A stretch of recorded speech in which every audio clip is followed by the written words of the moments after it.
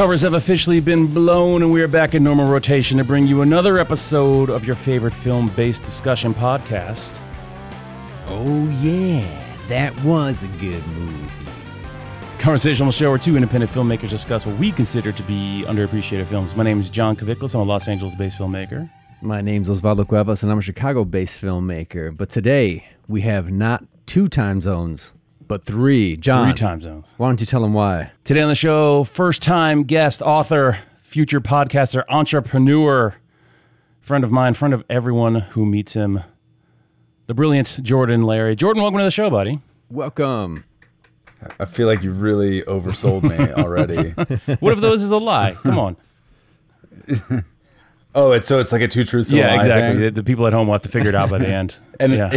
That's right. I like that. So today what we're doing another Versus, our favorite. We love doing Versus. And Jordan, you reached out to me and asked if we could do a pretty cool Versus. I liked it. I never thought about it. But The Departed, 2006's The Departed versus 1992's Deep Cover. Starting today with The Departed 2006, runtime of 2 hours, 31 minutes, rated R for all the reasons you want it to be rated R. 8.5 IMDb, 91% tomato meter, 94% audience score. The 91, 94 seemed a little high. I like this movie, but I think that, I don't know, I just pictured it to be a little bit lower. 8.5 seems about right on IMDb. You mentioned, movies that are underappreciated. I wouldn't say The Departed necessarily falls in that category. In some respects, I think it's a little bit overappreciated in terms of how quote unquote good a film it is. I think it's extremely watchable. I think it's part of the fun of this comparison is that, The Departed is a great watch. I've seen it like a million times.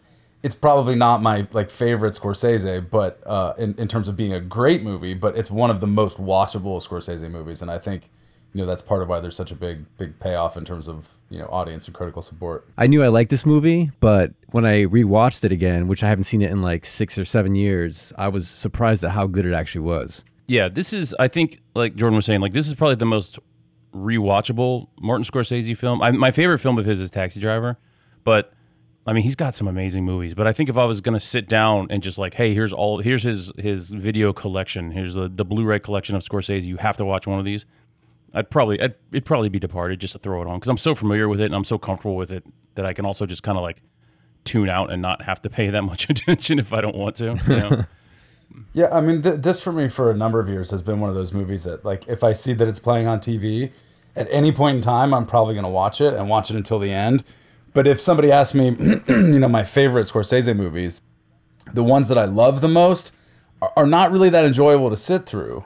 I think Taxi Driver is a great example of that. Raging Bull is a great example of that. They're not feel-good movies, quote unquote. You know what I mean? Yeah, exactly. This is totally a feel-good movie. I feel good when I'm watching it. Well, it's it's so, and obviously we'll get into all this, but it's so sort of stylish that even the fact that there's, violence and brutality and kind of good and bad, it feels more almost like Tarantino influence, kind of cartoony, kind of slick, polished, as opposed to, Taxi Driver, which feels really kind of under the skin. Yeah, grimy and gritty. Yeah. I agree with all that. All right, so The Departed, written by William Moynihan, who also wrote Edge of Darkness, Kingdom of Heaven, Body of Lies, and of course based on Internal Affairs, written by Alan Mack and Felix Chong.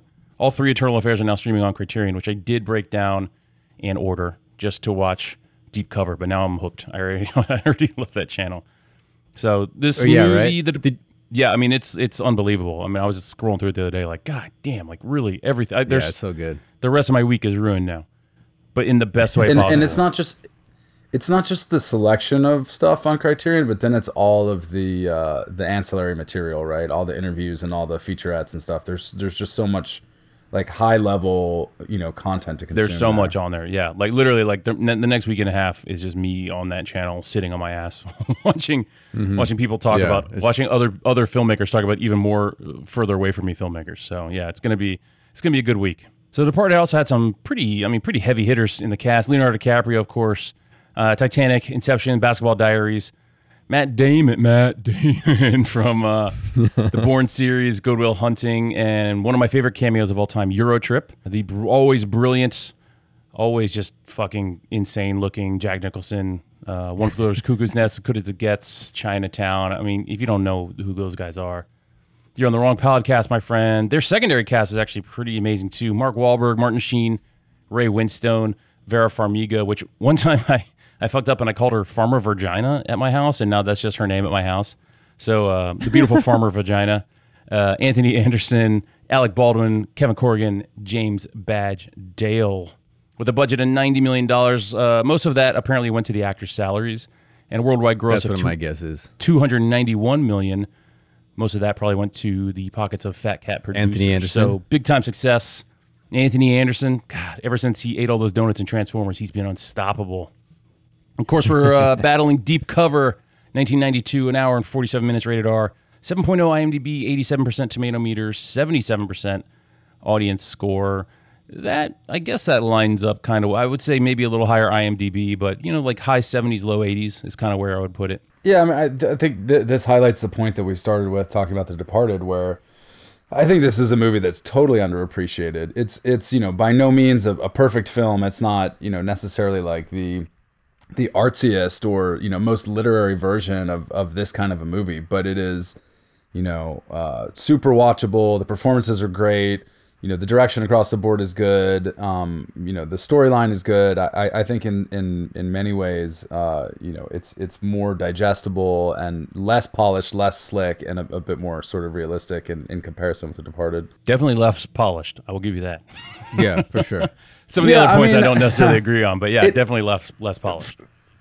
Fair enough. I mean, it's and by no means is it a perfect movie, but I definitely think that, if The Departed is, something like 85% plus, I think that, Deep Cover certainly deserves a bit more attention than it seems to be getting. The critic score, the tomato meter had it at 87, so I mean that's, it's somewhat close. It's not that far. That sounds pretty good, I feel like if you're on IMDb and you're like mid 7s to mid 8s, like that's almost every movie ever. So okay. So Deep Cover, directed by the great Bill Duke, who directed Hoodlum. He directed A Rage in Harlem, primarily known as an actor. If you've ever seen the original Predator, he's a guy who's constantly shaving. He's also has one of my favorite like one-off lines ever, which is in the movie Payback with Mel Gibson, when he's playing a crooked cop and Internal Affairs like comes up and they're like, they show their badge and he looks at it, he goes, "You boys want to back up? We on a stakeout here." Like it doesn't even click that he's about to get arrested. But it's the great Bill Duke, I think ran for Congress. There was a point where like half of the Predator cast was into politics, so I think he was a congressman for a while, or senator maybe. They were trying to take written over. Yeah, man, Predator. I mean, come on, it's Predator. Who's not gonna vote for someone from Predator? You know what I mean? Even Jesse Ventura. It's amazing to think that like at some point in time, you could have been watching that movie in like the early to mid 90s, and you could have said something that sounded as absurd as, "I would vote for half this cast," and you actually would have been like ahead of the curve. You would have had the opportunity to. I ain't got time to bleed that man. I like the cut of his jib. I'm gonna vote for him for governor. Yeah, he's got such a good look to him too. What about any of those characters or performances says, this guy is destined for high-ranking government office? Yeah, and it wasn't even like the general who sent them on the mission, like somebody who like is in charge. It was just like the goons they send out to like shoot trees. So, man, you know what though? You never know. I feel like there's a grassroots movement, or if there's not, there should be one to get Carl Weathers elected to some national office at this point. He's just earned like it. the But I can't imagine Hall it being of that Fame. hard. Yeah, I mean it's Carl Weathers. Of course, Dr. Oz just lost to what's his name. So I mean, who knows? Maybe post Rocky 3, Carl Weathers would have done it. But now he's post Arrested Development. He's kind of made a fool of himself a little bit. Maybe he doesn't carry the same weight as when he was Apollo Creed. I thought like the Mandalorian appearance would be like his ticket to. Oh, was he in Mandalorian? Okay. To governorship. I totally forgot. I think it's Mandalorian. I think that it's one of those Disney shows. It's either Mandalorian or Book of Boba Fett, but I think I've blocked it's Mandalorian. all those out of my head. It was It was one of the two. Yeah, they both kind of combined in my head. Yeah, exactly. Into one just heaping pile of shit, of tiny Yoda shit. So Deep Cover was written by Michael Tolkien, who wrote The Player, Changing Lanes, Deep Impact, and Henry Bean, who wrote Internal Affairs, the American Internal Affairs, The Believer, and the super underrated Basic Instinct 2. Starring Laurence Larry Fishburne, of course, Boys in the Hood. He played Ike in What's Love Got to Do with It and Morpheus in The Matrix. Jeff Goldblum, my goodness, Man. that guy. I had no idea he was such a good-looking guy. You've never seen The Fly then, have you? Talking about Laurence Fishburne. Okay. No, Laurence Fishburne. He was like super good-looking as a young man. I was like, damn, he's got it going on. Yeah, he was super handsome. But sometimes you see him and you're like, I don't know about this guy. But in this movie, it was firing all cylinders. He was sexy AF. Tall drink of water. Oh, like Boys in the Hood, he's kind of got that like player vibe, right? Like, yeah, he's trying to be responsible. True, yeah. And right, but he's got that like single father, like I've been around the block kind of thing going on. either of you name his character in Boys in the Hood off the top of your heads without looking it up? What was his name? Furious. Very good. Hell yeah. Yeah, his name was Furious. How about his first appearance? Apocalypse Now. Yeah, and I think the story is that he had to like fake documents to get on set because he was like 16. Yeah, or like something. 15, and he said he was 18.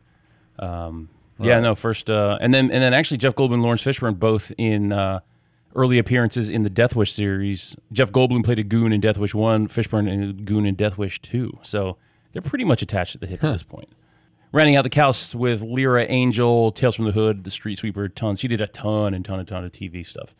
Budget of $8 million, worldwide gross of $16 million. So technically a success. Not quite the success of The Departed, but for a low budget kind of grimy cop movie. It also was released 2 weeks before the LA riots. So I'm wondering, did that help it or did that hurt it? It probably hurt it, I'm guessing. Like maybe it would have done a little bit better. I would think so. And I feel like this movie has like one of those kind of cult followings where it's continued to exist in like the ether without ever necessarily becoming like, a big name film. Yeah. Like pretty much every like film geek kid that I know knows this movie and has a certain reverence for this movie. Almost every film geek. Did I say No, almost, I'm or did I saying say almost. I'm correcting you to say almost every film geek. I wouldn't say I hold it in super high reverence. It's okay. I mean, we'll get into it. We'll get into it. The Departed IMDb synopsis: an undercover cop and a mole in the police attempt to identify each other while infiltrating an Irish gang in South Boston. Boys, how does that sit with you? That's fine. Yeah. Yeah. I mean, it covers the bases. Yeah, it's a log line. That's all it has to do. Deep cover. You just really got to say officer. Scorsese, DiCaprio, Matt Damon, and Jack Nicholson. There's literally nothing else you need. Exactly. I was reading an article that said Leonardo DiCaprio is the last movie star because he's the youngest person who can open a major motion picture without it already being an established like franchise, like a Marvel movie, or like Timothée Chalamet did Dune. But like if Dune wasn't already a thing, that would have been a flop. You know what I mean? So they're saying like DiCaprio is the last guy who has the ability to do that. And I was like, all right, yeah.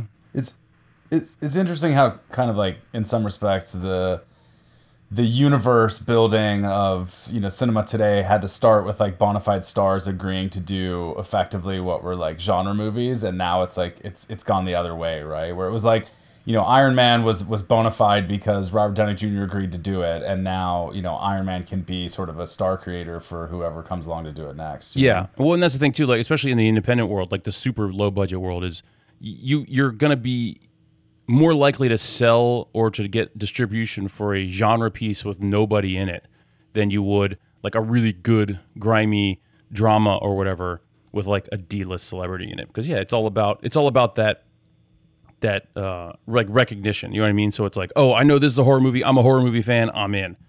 So everything's backwards from how it should be. It might be worth keeping in mind as we go through these movies too that like Nicholson doing Batman in the 90s was maybe kind of one of the first dominoes of this whole process too. Yeah. I mean, I suppose. I mean, yeah. I guess I could agree with that. You had Gene Hackman in Superman 1 and 2 and 3. I think. Well, yeah, all 4. Now that I'm thinking about it, was Gene Hackman in all 4 Superman movies?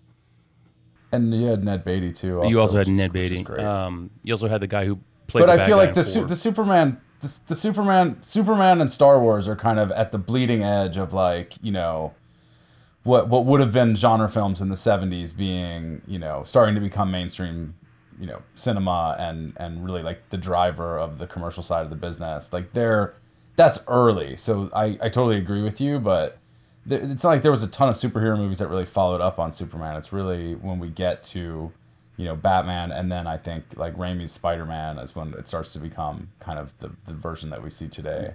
Blade. Yeah. Don't forget about Blade. Blade, yeah. Blade is freaking amazing. Blade's great. Wesley Snipes also desperately underrated just across the board. Sorry. He's underpaid his taxes. Is that what you're talking about? He's well, I feel like the average movie watcher thinks of him as like Blade and Willie Mays Hayes and forgets that he's like Tu Wong Fu and Mo Better Blues, Rising and, Sun, that side of who he is, and even like White Men Can't Jump, like I think you and I have discussed that on the side as just being one of those movies that's like sort of underappreciated for how much it really accomplishes performances. Oh yeah, I mean that was the beginning for me. That was the beginning of my just complete fascination with Woody Harrelson too. Of just like he's been. I didn't realize he was my favorite actor for like 30 years, but he has been my favorite actor for 30 years. I realized about 5 years ago. I was like, oh my god, it's Woody Harrelson. It became so clear. I was like, it's Woody Harrelson. That's it. He's my number one. Of course, Deep Cover's IMDb synopsis. A uniformed police officer is recruited by the DEA to infiltrate a drug smuggling ring looking to expand its operation.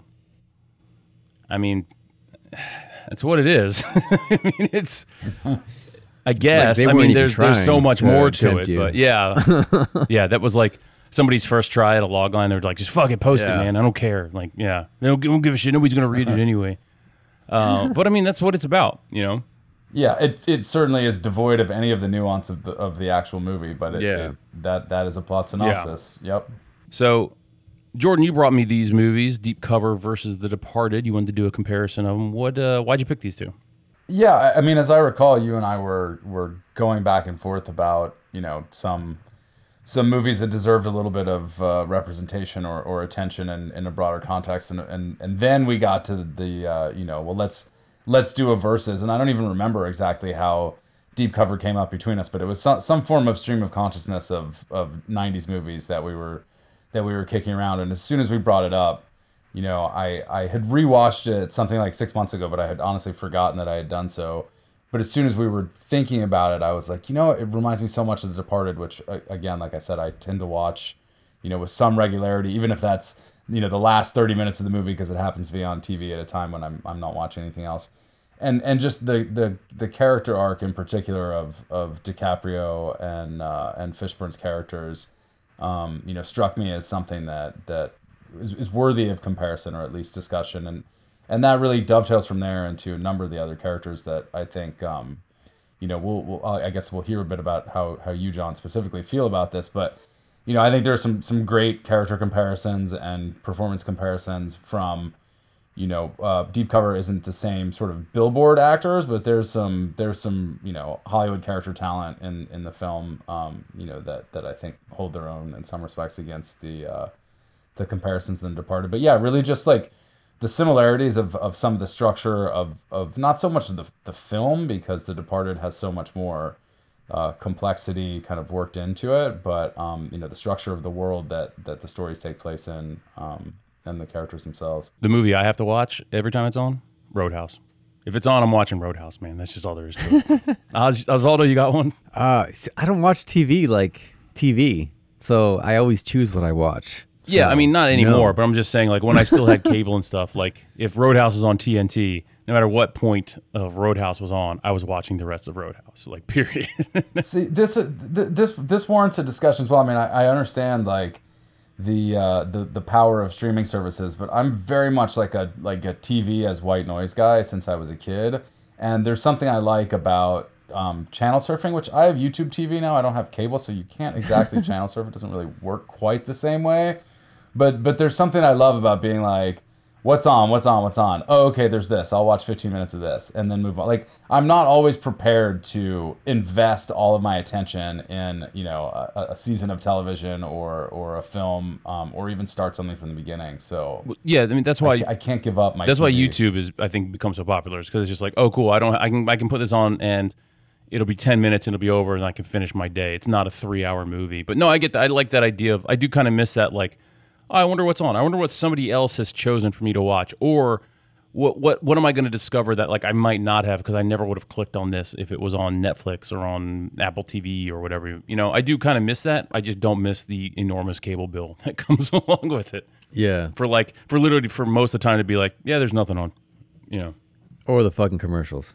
Or the fucking commercials. God damn it. Yeah, I'm not a fan of commercials. Yeah, but okay, not to get on a whole tangent here, but like we're getting stuck with commercials again anyway because Amazon and Hulu and everybody else is happier making money with advertising. So, you know, we're all getting pigeonholed back into, you know, with ads contracts on streaming services. I'll pay a little extra to avoid that. So eventually somebody's going to get the bright idea to be like, I'm just going to bundle all the streaming services into one for like, I don't know, $110 a month. And you just get as many as you want. It's gonna be like, yeah, motherfucker, this is called cable. Yeah. We already did that.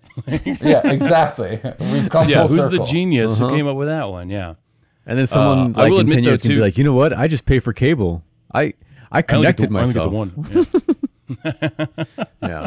I retied my cable. I got to be honest, though, Jordan, when you first said deep cover in my head, I was like, all right, that's cool, man. Because I was thinking it was the Laurence Fishburne movie Bad Company with Ellen Barkin. If you've ever seen that, it is not good. And I was like, all right, man, if you want to do Laurence Fishburne and Ellen Barkin in a movie, I'm cool. Like, whatever, you know, we'll figure it out. So I have not seen it, but I can only assume that the inclusion of Ellen Barkin implies that it's a completely different storyline and world that it takes place in. I mean, he's still playing like he might be a DEA agent this time, or like it's like the same shit. You know what I mean? It's just a watered down version of it. Also, I noticed, I'm glad you did pick Deep Cover because if I see either of you two and we don't do that cool like point handshake that Laurence Fishburne does in the bar, you're not my friends anymore. So if you didn't catch it, go back and rewatch when he first meets the drug dealer. He does this weird ass handshake. I was like, all right. I'm glad that you're imposing this because I've been concerned about how stale my handshakes have been getting. So now that we can go back to something innovative, I'm happy about that. John and I have our own little weird handshake. That lazy slap. The low shake. Remember? Yeah. Yeah. Oh yeah. Where we like don't even lift our hands up. It's just like as low as you can. I did forgot about that. Yeah. All right. What do you guys say we get into this? Can I bring up one thing real quick? I do want to play Versus, but I want to ask about The Departed. So I got in an argument with a buddy of mine about this. He's another film geek. And Matt Damon character, was he just impotent or was he a homosexual? No, I don't think there's a whole lot of evidence that would make me say that he's definitively gay. I also don't really think it matters per se to you know the film as a whole or even necessarily to the character. Well, except that his mentor is like the most like alpha macho dude ever who also can't get his lady pregnant. You know what I mean? Like, I just think it's another layer to what Matt Damon did with that character. I'm not saying it's a good choice or a bad choice, but I mean, it's obvious that he's impotent. Like the girl literally says it, you know, she's like, hey, it happens to a lot of people. But then Matt Damon is always trying to be like the ultra macho bro. The only reason I say that he's gay is whenever he gets the chance to like say something disparaging about gay people, it's always the most like abrasive. Like he's talking about the Fire Guys and he's calling them like, oh, a bunch of homos and stuff like that. And like he's always dropping the F word for, you know, gay dudes. You know, whenever he gets the chance, it's always so aggressive. But then as I was watching it a couple times ago, like, remember when the secretary's walking by and he like whistles at her and he's like, "Oh, sorry, Diane," or when she like turns and looks. But if you watch him, he only does that because he looks up and he sees that Berrigan, the guy who's in the academy with him, is watching him. You know what I mean? Like, he only does that shit. Oh, you guys are gay. You guys are a bunch of homos, you know, when there's other people around. And then he can't get it up for Madeline. He looks super uncomfortable in the porno theater, you know, which is fine. I wouldn't want to be in there either. But then Frank turns around and like throws this huge dildo in his face. And it's like, it just seems like everything is like, yeah, this guy's super, super secretly gay and he can't admit it. Yeah, I mean, I like a read of this concept that just plays a little bit more like he's been completely emasculated by this role that he's been, you know, kind of brought into or forced into or however you want to perceive it. You know, like he's almost sort of like a eunuch in the church of Nicholson's character, yeah. Right? Like he's brought in as a kid. He's not really given any chance to, you know, to develop on his own, you know, as a quote unquote man or otherwise. And, you know, it just plays out that he's basically a puppet, of course, until the end of the movie. And I sort of feel like I can go along with that more than being too concerned about what his actual sexual preference may or may not be. I wouldn't say it's a concern as much as it's just like from an actor standpoint, it's something that he just threw in, like from his actor standpoint. It's like just another thing that he might have created or layered in there to make that Colin character so much more interesting. I have questions about that character in general that I scribbled down.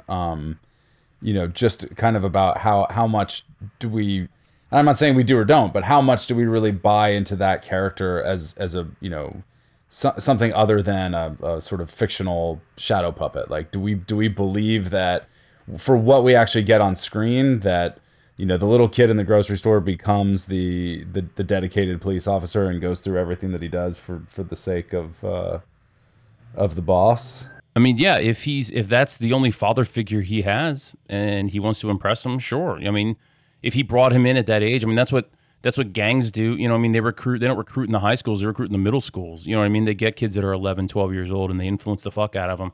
They even, and I mean, there's gangs out here in LA that will sign kids up basically, and then they'll send them to the army for 5 years. And then when they come out of the army, they're like, cool, you know how to like do street warfare now. Now you're a badass. Like now you're like one of the high ranking dudes. So I wouldn't put that past anybody. You know what I mean? Especially in a world like this. I mean, Jack Nicholson's character is a fucking psycho. Like there's no denying that. He's a fucking sociopath. So it's like, yeah, I could see him doing that and then manipulating the shit out of this little kid into doing exactly what he wanted him to do. That is a reason why he may be hiding the fact that he's gay, because he's going to be looked down upon. I agree with by that. a Jack Nicholson character. And that's why he ends up like flirting and also moving in with the girl. Like he's taking the steps that you're supposed to take, you know, and he's trying to move up and get everything done correctly. No, I mean, for the sake of discussing, I don't, you know, whether you use this or not. I was just gonna say that, you know, I've become more and more reluctant to want to pry into these comments as like sexual orientation. I totally get your perspective on it the more that you share it, especially as it being like an actor's detail for the character more than necessarily like the director indicating the character being, you know, one thing or another. And again, I think there's absolutely a great point that you're making in this reading of the character sort of like losing his masculinity, or, you know, however we want to, you know, say that, from being culled in this way by Costello. So you're saying I'm right? Okay, cool. I can hear that all day, man. So yeah, you could have just said that. You just been like, yeah, John, you're right. Yeah, yeah. Again, it's not you see a lot of like virtue signaling in movies now, where it's like gay for gay's sake. Where it's like, I think that this was actually a really kind of layered character choice for him. I don't know if it came from him, from Scorsese, from the writer, whatever. But I think that it was just something super interesting. And then he's surrounded by like Jack and all these fucking gangsters, and then Leonardo's like banging his lady, and like everyone can do everything that he wants to do but can't do. And yeah, I mean, why not? Why not throw gay on top of that? It's Hollywood. Even the dog doesn't like him. Yeah, and the movie is 2006, but I would just ask, like, does that imply that it's set in 2006? I mean, I feel like some of the stuff that you're talking about too has like a bit of like mid to late 90s feel, like, you know, the way the cops and the firefighters talk to each other, even the way that that Sergeant Digna, Mark Wahlberg's character, kind of, you know, some of the things that he says throughout the movie, or his attitude. It feels like it's, you know, somewhere in that mid 90s, I guess, to like mid aughts, where some of these kinds of things were just like, oh, that's how dudes are, you know. I could tell you for a fact that it wasn't. That it wasn't 80s? No. Or 90s? Because Matt Damon had the exact same cell phone that I had at the time. I was going to say the same thing. I was like, that cell phone technology. Cell phone. Yeah. Oh, that's a good point. Yeah. That was actually a big part that got cut out, because like that there was a bunch of scenes that they had filmed or that were in the script that had talked about like how cell phones at that time were always like misfiring and fucking up and all that stuff. So like when he's walking down the alley and his phone just rings for no reason, like there's a reason for that. It's just not in the movie. You know what I mean? Like, it does just feel like, regardless, I mean, cell phones and microprocessors, obviously it's not, you know, 92, but it does feel like so much of this movie is just like steeped in that like bro-y culture, you know, and for obvious reasons, I think, in terms of like the police force and you know, that being maybe a little bit, I mean, less progressive than other parts of society, and mobsters. You know what I mean? Like, so you kind of have, like, they said, I think Scorsese said the Leonardo DiCaprio character and the Matt Damon character are two sides of the same coin. You know what I mean? Like, they're both in these like ultra macho, you know, worlds where like Matt Damon can't admit that either he's impotent or possibly homosexual. Leonardo DiCaprio can't admit that like he's having panic attacks and he's on drugs, and you know what I mean? Like, using drugs to like quell those horrible thoughts. Like, yeah, they're not allowed to be who they want to be because they're surrounded by all these macho assholes. Yeah, everyone's faking who they are. Everyone's deep undercover. Everyone's deep. Well, how about we get into this, guys? Or else we'll just talk about this all day. Let's get into, we're going to do a little versus, Departed versus Deep Cover. Oswaldo, you want to do a quick rundown of the categories for us so people at home can play if they want? I do. We're going to start off with a big hitter here. The first one is Best Performance. Then we got Best Undercover Recruitment Interview, Best Superior Officer, Best Villain Sidekick, Best Villain, Best Character, Best Music, Best Action, Best Editing, Best Cinematography, Best Love Interest / Relationship, Toughest Undercover Situation to Be In, Best Emotional Breakdown. Then, of course, John, we got the 3 deaths. Most Brutal, Most Deserved, and Best Death.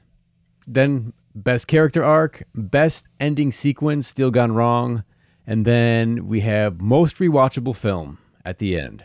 There we go. So a whole bunch of questions. Might be our biggest versus yet, and there's 3 of us. Oh my god, this is gonna take forever. This is gonna be this is gonna be the best ever. Mm-hmm. Let's just knock it out of the park right away. Best performance, Jordan. You're our guest today. You have an opinion. I'll keep score, and you guys at home keep score for yourself. Yeah, I mean, there's a ton of great performances in both these movies, but if I have to pick a favorite, I've got to go with Martin Sheen in The Departed. I just love the way that, I mean, this is like a perfect Martin Sheen character. I feel like, you know, he's played so many facets of this character, from like The West Wing, or, you know, it's sort of the, you know, the intelligent father figure type. But I love the accent. I love, you know, the way he carries himself in every scene, and I love kind of the duality of how he has to deal with Billy Costner. I do love the accent when he goes, "Impossible." He's like, "You've been followed." He goes, "Impossible." That's a great one. And then I like when he tells him to stay for totally. supper. Yeah. All right, so that's one for Departed.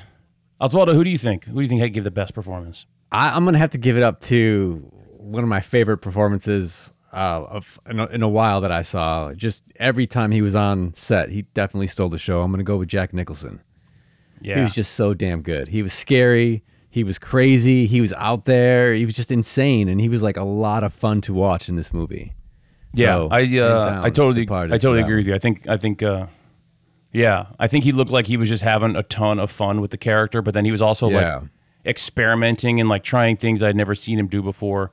It looked like it was super fun. And it was super interesting. And then he goes from like a goofy smartass to like a terrifying gangster at the drop of a hat. Like, I think that he really, and it's the obvious answer, but I think it's the right answer for me. Like, I know I didn't want to pick him, but I was like, no, I didn't want to say it. It's too easy. But yeah, this for me is like a perfect illustration of The Departed, because like I love Jack's performance in that I love to watch it. I don't think, in terms of being like part of an ensemble, it ever leaves much room for anybody else whenever he's on screen, and he's constantly just like chewing up all the scenery. And that's it's like the character, though. I can imagine that like Jack was on set for like, I don't necessarily disagree. Like, and I think it's in some respects it's a great performance. I just like, I have like an enthusiasm for some of the subtlety of some of the other performances.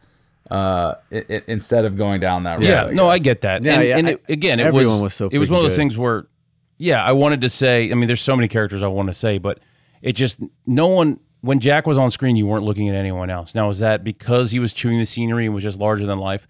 Possibly, but he was also improvising a lot. He was pushing a lot of buttons when he was on set. You know what I mean? Like trying things, like when he pulls the gun on Leonardo DiCaprio, like that wasn't in the script. Like, there's all this stuff that he was doing that I think was also getting a lot out of his co-stars too. So I just think I hear you. I think this is a little bit of a study in Scorsese as far as I'm concerned. Like, I would just give as an alternate example, like in Casino, and I'm often more drawn to De Niro's performance, like sort of being quiet and muted, especially considering a lot of other De Niro performances, versus Pesci's performance in Casino, where I'm like, yeah, I know that Pesci can do this. Like, he can do this at the drop of a hat. Doesn't take away from it being a fantastic performance. It is, but it's just, it's not quite it's the Al Pacino paradox of like, yeah, everyone tells me this guy's an amazing actor, but he has two speeds. He has like, I'm serious Al Pacino, and he has like the greatest speed. You know what I mean? Like he's either coked out or waking up from a night of being coked out. Like those are the two Pacino speeds.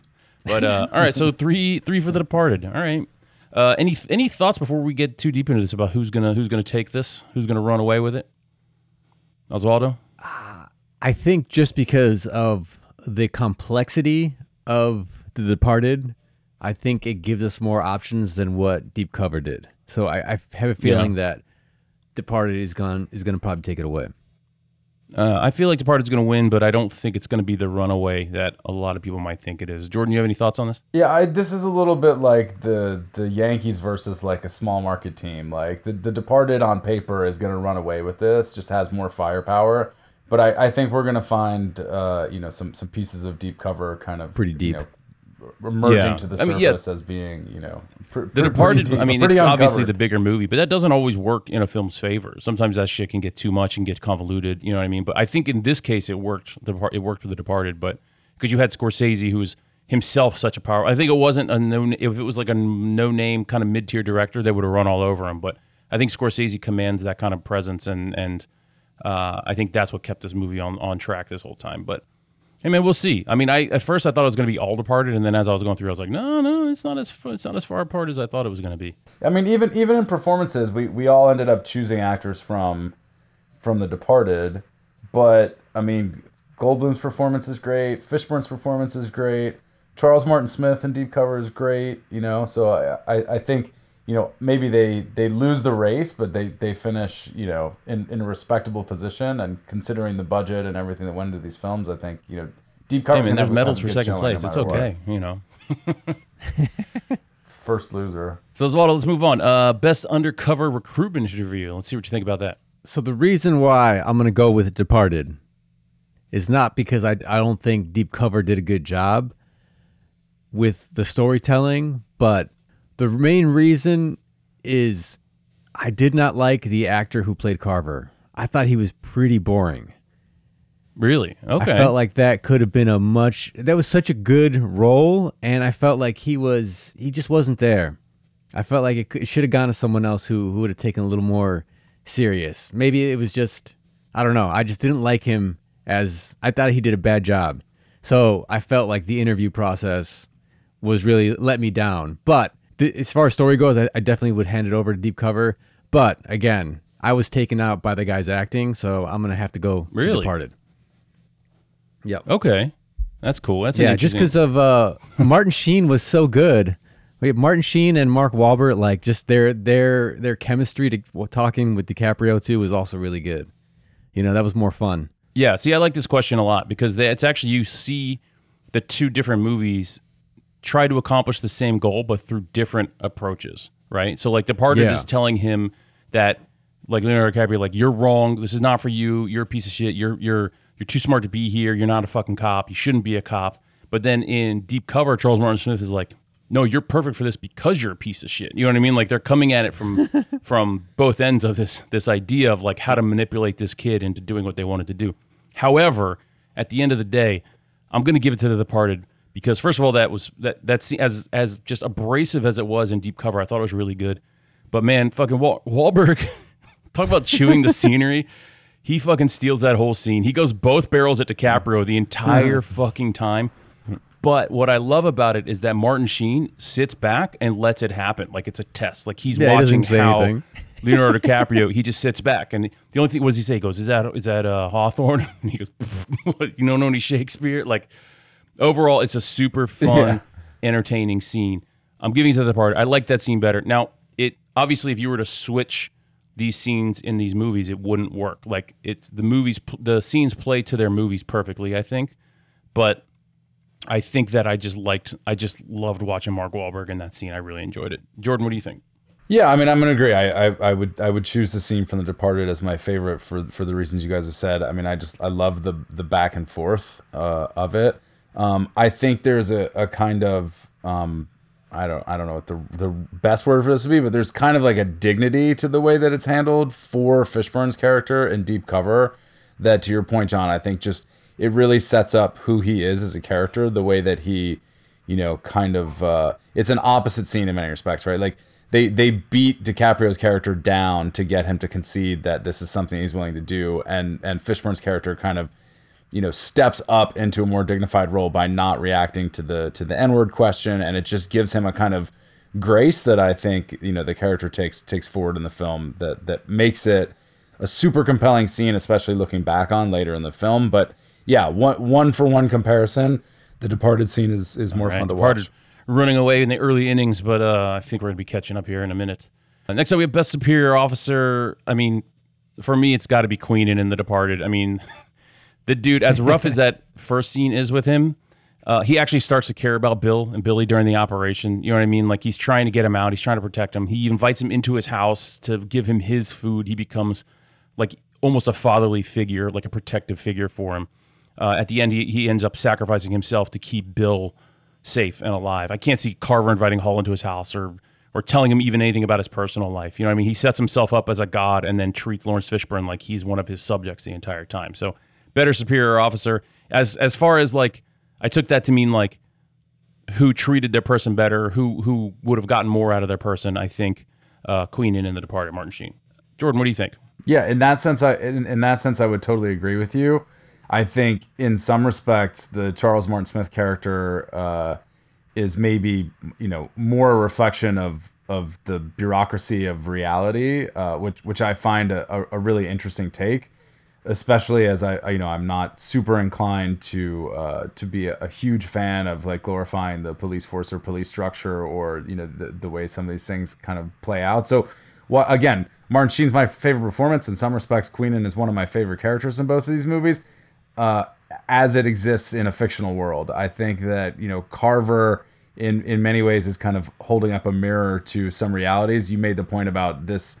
Look, this is an LA film that came out a couple of weeks before the LA riots. I think, there's a lot of politics in there. It's also a film made by an African-American director about an African-American police officer. And so I think some of those things are important. So I actually like the character of Carver more in terms of the role in the film. I agree with you completely that Queenan is a better kind of caretaker of his agent, and probably the guy that I would rather work for. And be so then what you're going Queenan or you're going? Yeah, you have to pick one. So I have to pick one, right? So I'm gonna pick Carver. I'm gonna a little bit of that is like sentimentality to see Deep Cover get some points on the board too. But, and when we say best superior officer, you can extrapolate from that whatever you want. You know what I mean? Like you can make it mean whatever you want to yourself. Yeah. Like we don't have any fucking rules here. We're making it up as we go along. Oswaldo, what do you think? Best superior officer? I'm gonna have to go with Martin Sheen. He was so damn good. He was so entertaining. He was just the way he treated Leonardo DiCaprio was awesome. Like he was so lovable, so likable. Again, like if I had to have one, I would definitely want him. And then hopefully Mark Wahlberg won't be in the room. Screaming at me. Yeah. He's like you're the stepson, like the stepbrother coming in, and Mark Wahlberg's like, "This is my dad. Get the fuck out of here." Exactly. Yeah. So I'm gonna give it to The Departed. All right, Departed. Again, it's early. It's early still. But Departed's running away with it. Jordan, Mr. Jordan, what do you think? Best villain sidekick. What are your thoughts? Well, I mean, I love French and The Departed. And it's funny because the person I think of as the sidekick of a villain in Deep Cover is Gopher, who couldn't be more of an opposite of French. And even if I'm going to choose French for maybe some obvious reasons, like he has kind of he's the true psychopath, right? Like he's the character that I'm like, drawn to in the way that you guys are saying, Jack, also obviously Jack, but like there's something about French that has that just like, Tom Sizemore kind of psychopath on screen, characteristic that I think is eminently fun to watch. But I love the idea of comparing him with Gopher, even if, there's no way for Gopher really to win in the context of the conversation we're having. I think he is a a hilarious addition to Deep Cover. He's like the perfect comic relief in the role that he plays. And I enjoy, every minute that he's on screen. Yeah. No, I agree with you. French from The Departed is amazing. Like, he commands the room unless Frank is there. And then he just chills out and lets Frank do his thing. You know what I mean? Like, he never takes the attention away from the boss. He just lets Frank do whatever he wants to do, and he's always got his back. Gopher reminded me too much of the lady from Poltergeist when he was like, "No, he's lying." I was like, that's the little lady from Poltergeist. So, yeah, I mean, dude, Ray Winstone, dude, he's one of those. You talk about subtle performances, awesome. Man. That guy's just brilliant. So there's that great scene with him and Jack too, where he's like, "I'm loyal," and in some respects, it's almost even like the two actors, like Winstone being like, "No, I also defer to you in terms of performance. Like I can equal you, and as you said, like anytime you're off screen, but like when we're on screen." Well, together, apparently they did not get along at all in this movie. Like when filming it, I could see that too. I can see that. Oswaldo, what do you think, man? Best, you French or you Gopher? Man, Gopher was fucking awesome. I loved the way he looked. Like I could just watch him all day. I loved his performance. But again, if I had to have a sidekick, I'm going to want Frenchie, Mr. French, on my side there. Oh, wow. Yeah. Three for Departed. I feel like Gopher's one of these characters where I would watch an origin story film about him. Like, how did he end up in this role? Like, how are he... It doesn't fit, right? It's just weird. It's Barbossa. No. But you can tell that like Barbossa would literally like beat anybody in the room to death for Gopher, and have no exact idea why. And I just love that relationship. Yeah. He was in A Flew Over the Cuckoo's Nest, right? Is that where I know him from? The actor? Gopher is? Okay. Yeah. Yeah, I'm pretty sure he is. Yeah. That's another one. He looks like a cartoon, man. Yeah. He's so cool. He does look like a cartoon. It's almost the same character. That might just be him. In some respects. You guys are thinking of Danny DeVito. Yeah, that might be who he is. No. Danny DeVito looks kind of handsome in One Flew Over the Cuckoo's Nest. Yeah, because he was like pretty weird. 19. Yeah, and the next movie he was 50. And he's still 50. He's managed to maintain like consistently. I saw him at a restaurant out here like, I don't know, 10, 11 years ago or so. I was just standing at the bar having a drink before my work shift. I was about to go to work, so I was tying one on. And he just comes walking up, and I see him. I give him a nod. He gives me a smile and a nod back. And he's every inch as short as everyone tells you he is. He's like maybe 4'9" or 4'10", but super nice. Apparently he can drink like a motherfucker. And he was there with Dennis from Always Sunny. So I was like, oh, this is cool. I didn't bother him. I just gave him the what up. I recognize you, nod. Yeah, what up, When you aside from the roles that DeVito has done, and they're not coming to me off the top of my head, but when you hear like parts that he was up for that he had to turn down for various reasons, other commitments, whatever, you're like, my God, like this dude, for his like stature and look and everything, he does so much so well that he almost had all of these iconic roles that he has plenty already, but like other ones that ended up going to other people just because he couldn't be there. He was supposed to be Jack in Titanic before Leonardo took over. He was supposed to play. Example. He was supposed to play the Titanic. Honestly, when you talk about movies that I would watch at any point in time from any point through, I would watch Danny DeVito's Titanic. Like, could he somehow play every part in that movie? Yeah, that'd be great. Titanic, the one-man show by Danny DeVito. Yeah. Paint me like one of your French girls. Paint me like one of me's. That's how James Cameron wrote it. Yeah, the studio interference. Yeah. He's like, we don't have that technology He had it yet. written like James Cameron just... Yeah, no, if you know Cameron, he just wanted to shoot a bare stage with DeVito playing every role. That was the initial conceit. And the studio was like, they're like, you're the Abyss guy. Like, shouldn't you be doing like some huge epic with like movie stars and shit? And he was like, I don't know, bare floorboards and Danny DeVito. I'm going to develop a technology to where I can do this. And then like 20 years later, they're like, you can't do that. And he's like, fuck it, I'm making Avatar. I'm making them blue. Yeah. I'm making everybody blue. Everybody's blue. I still have not seen any of the Avatars. I haven't seen the last one. I saw the first one in theaters when it came out because everybody was like, oh, you at least have to go for the 3D technology.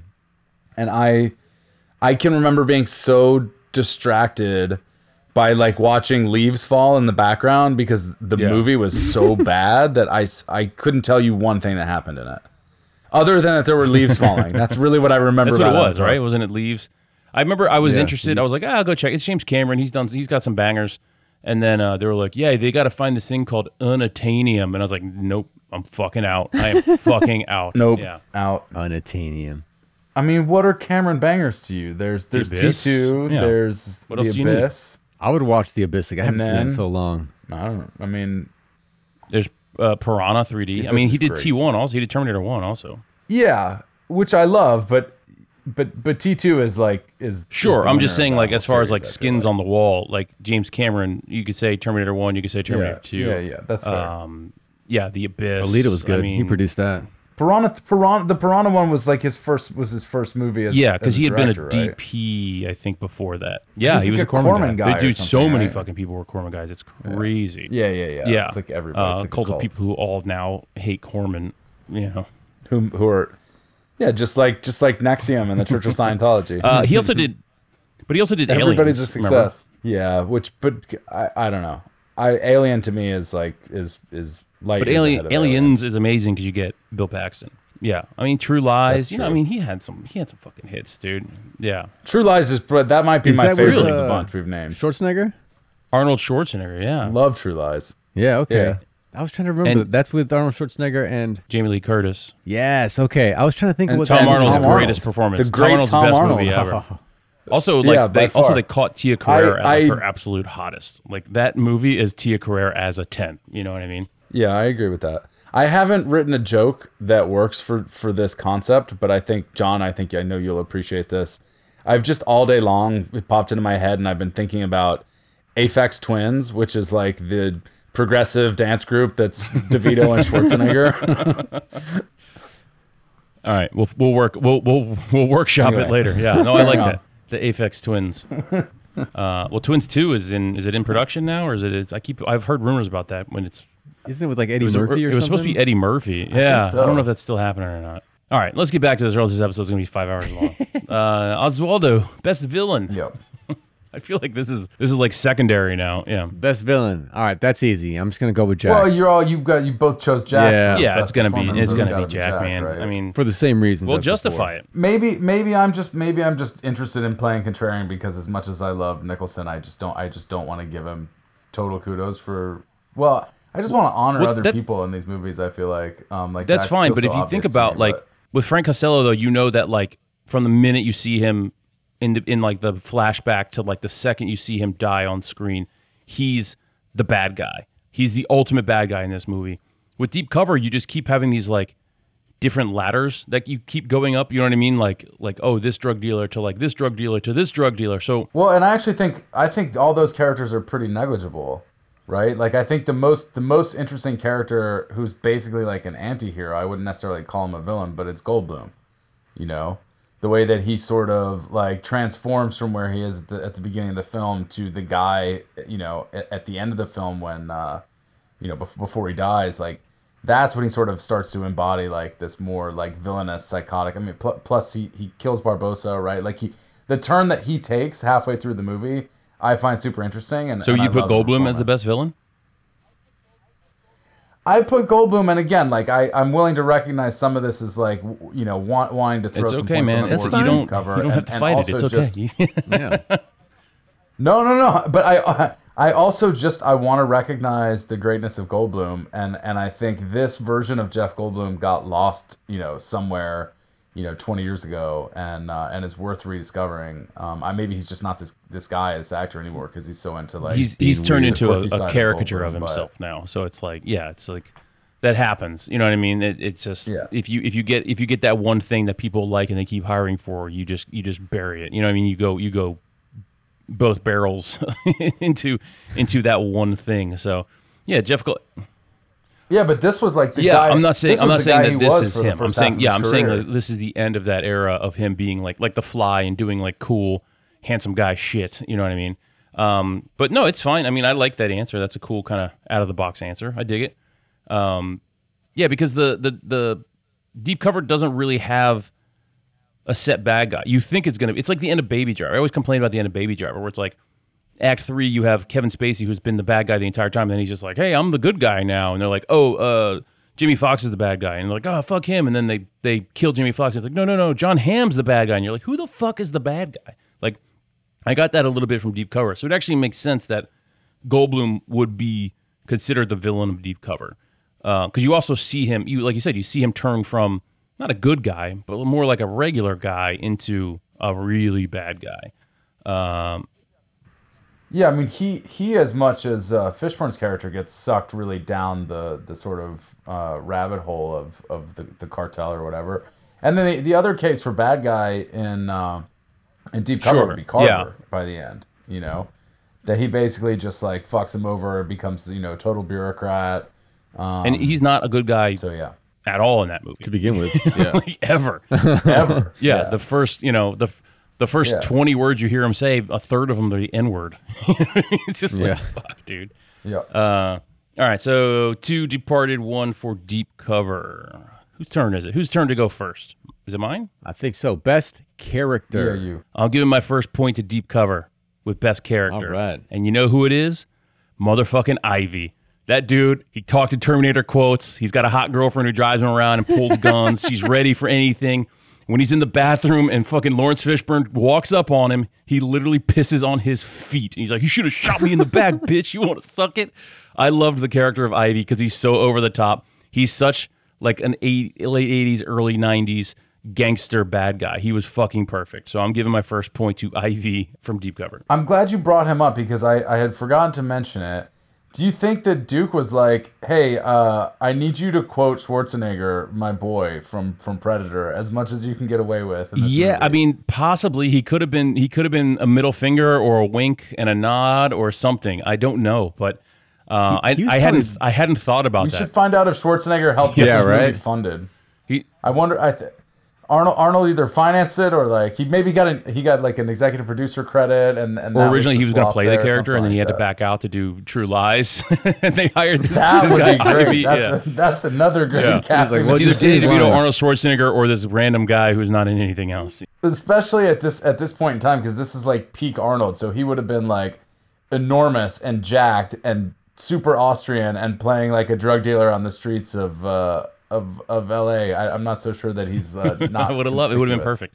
All right, now we got to do that. So we got to do Danny DeVito's Titanic. We got to do Arnold Schwarzenegger as, but with deepfake technology, we can do that. Yeah, as Ivy Schwarzenegger. I will say 1992 though. A lot of people were quoting Arnold Schwarzenegger. Like it was like the funny thing to do. I'll be back. It was all over like The Simpsons. Like a lot of shows were doing it. Because that was right around it could have just 2. been like him making fun of people. Yeah, making fun of people that just constantly quote other people. Yeah, in the zeitgeist. He probably knew somebody who was always like making fun of him. And he's like, just be like this guy.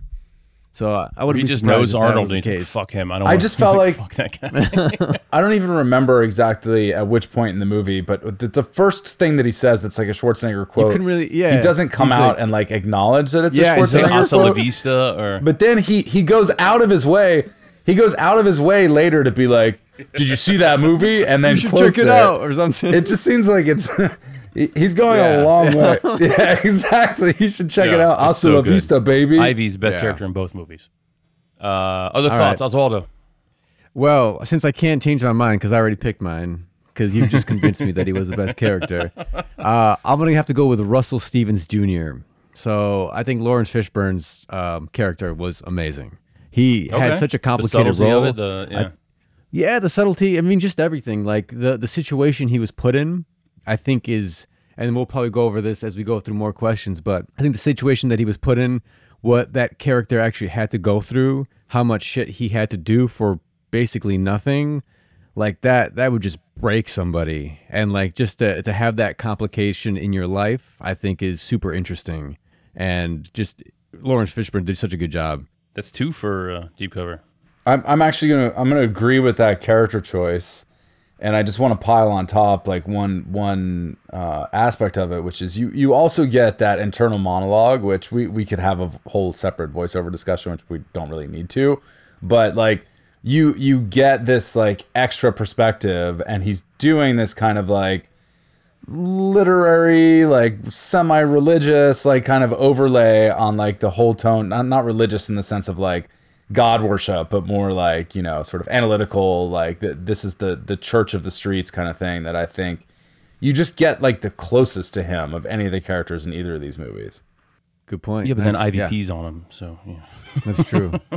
And he was all afraid to shoot him. That was good though. Like he was like afraid. I like that. Like he just didn't want to do it. Well, he's a cop. He can't just shoot somebody for no reason. You know what I mean? Like you got to draw, and he did. That's the thing. He's a good person. Fucking pissed on his shoe. Everything that he learned was bad as a kid, he had to do as a grown up, and trying to like for a good reason or for a good cause. So he thought, and so like that, just that whole complexity, I thought was awesome.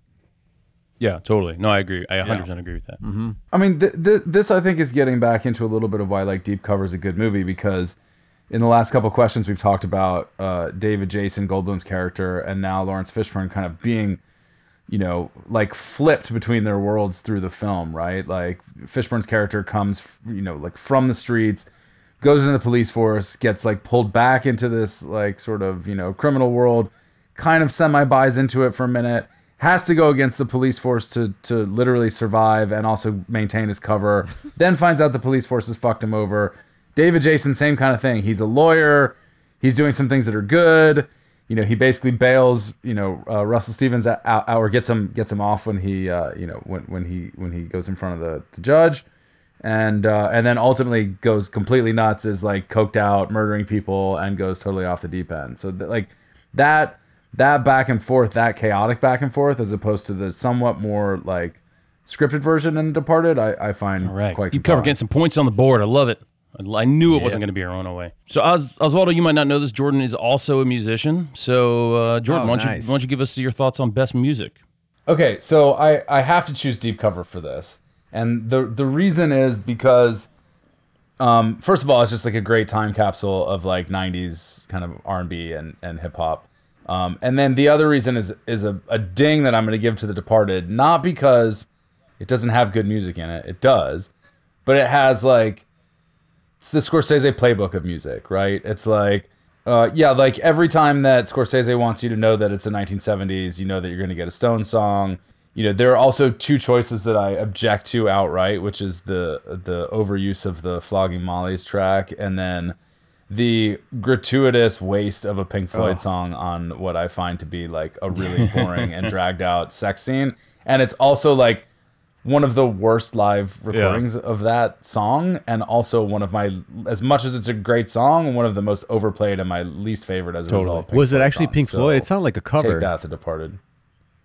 It was them live, wasn't it? No, it's like it's a live. It's a live version, and it might be a live version after Roger Waters has left the band. I'm not 100% sure. So I 100% agree with absolutely everything you just said. I literally, those are all of my notes. It was like, it's a perfect fucking it's a period specific score, early 90s hip hop, and Scorsese. It's Dropkick Murphys, by the way, not Flogging Molly, but like, yeah, they play that fucking song like four times in that movie. It's like, I get it, man. Twice. Get it. I know.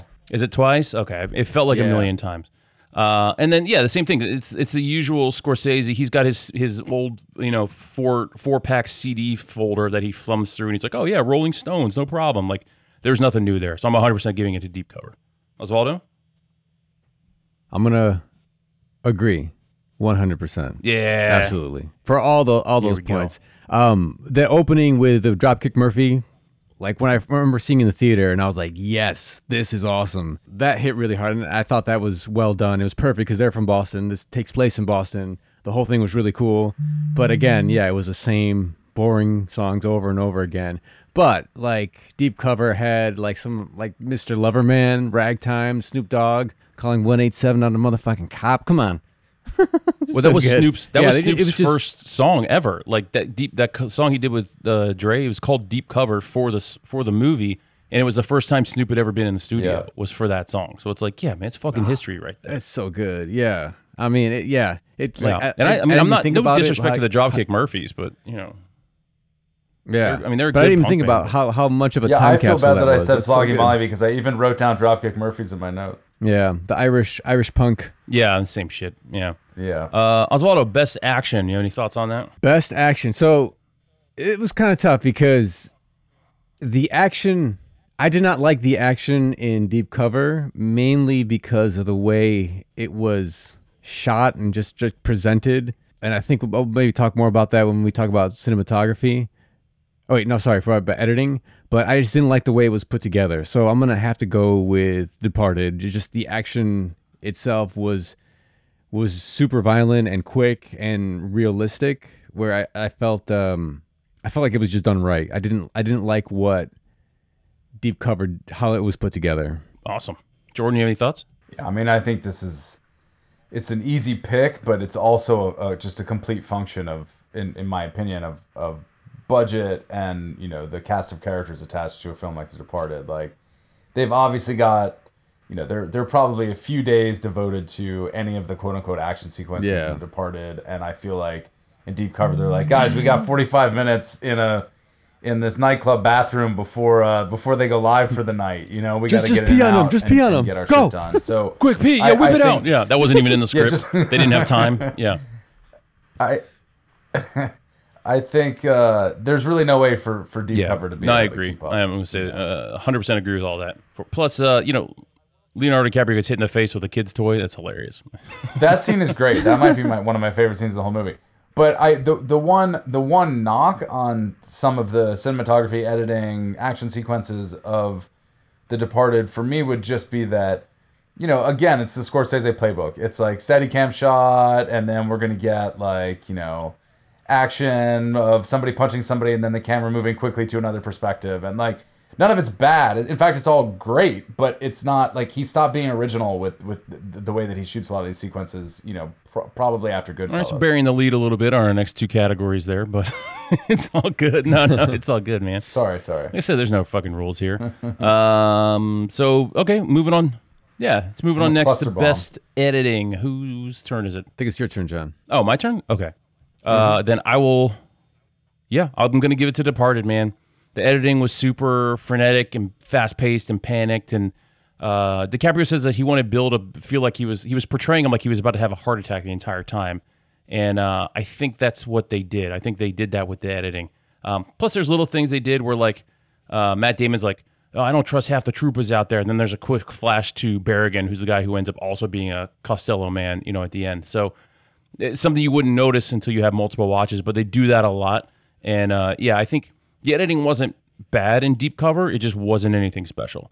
So I'm going to give it to Departed. Yeah, I mean, as I already kind of hinted, I think in some respects, you know, comparing these aspects of Deep Cover to The Departed is like, you know, comparing a play to a Hollywood film. Like, there's just, you know, I don't think they had as many resources when they were shooting or in post to even, you know, make a ton of decisions. I think that, you know, Deep Cover is a movie that probably lives or dies by, like, what they got on the day and, you know, what the actors' performances were. And it's also not, in terms of structure and construction, like, it can't keep up with what The Departed is attempting to do in terms of, you know, how the plot moves between different POVs and different storylines, and, you know, so yeah. And if we're picking a winner, we are picking a winner. Oswaldo, pick your winner.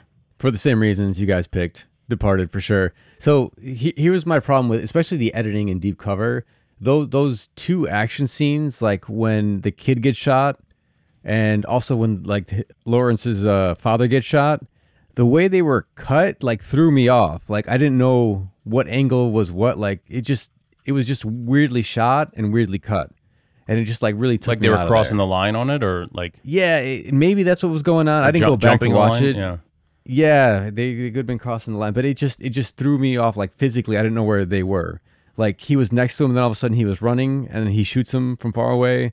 It just didn't make sense. There was little moments like that I felt like and I don't think it was the fault of the director. I think it was the editing was just sloppy sometimes, because I think the direction of this film was great, but just little moments like that just kind of really threw me off. And then what I really liked about the editing in The Departed was, this is a 2.5 hour movie.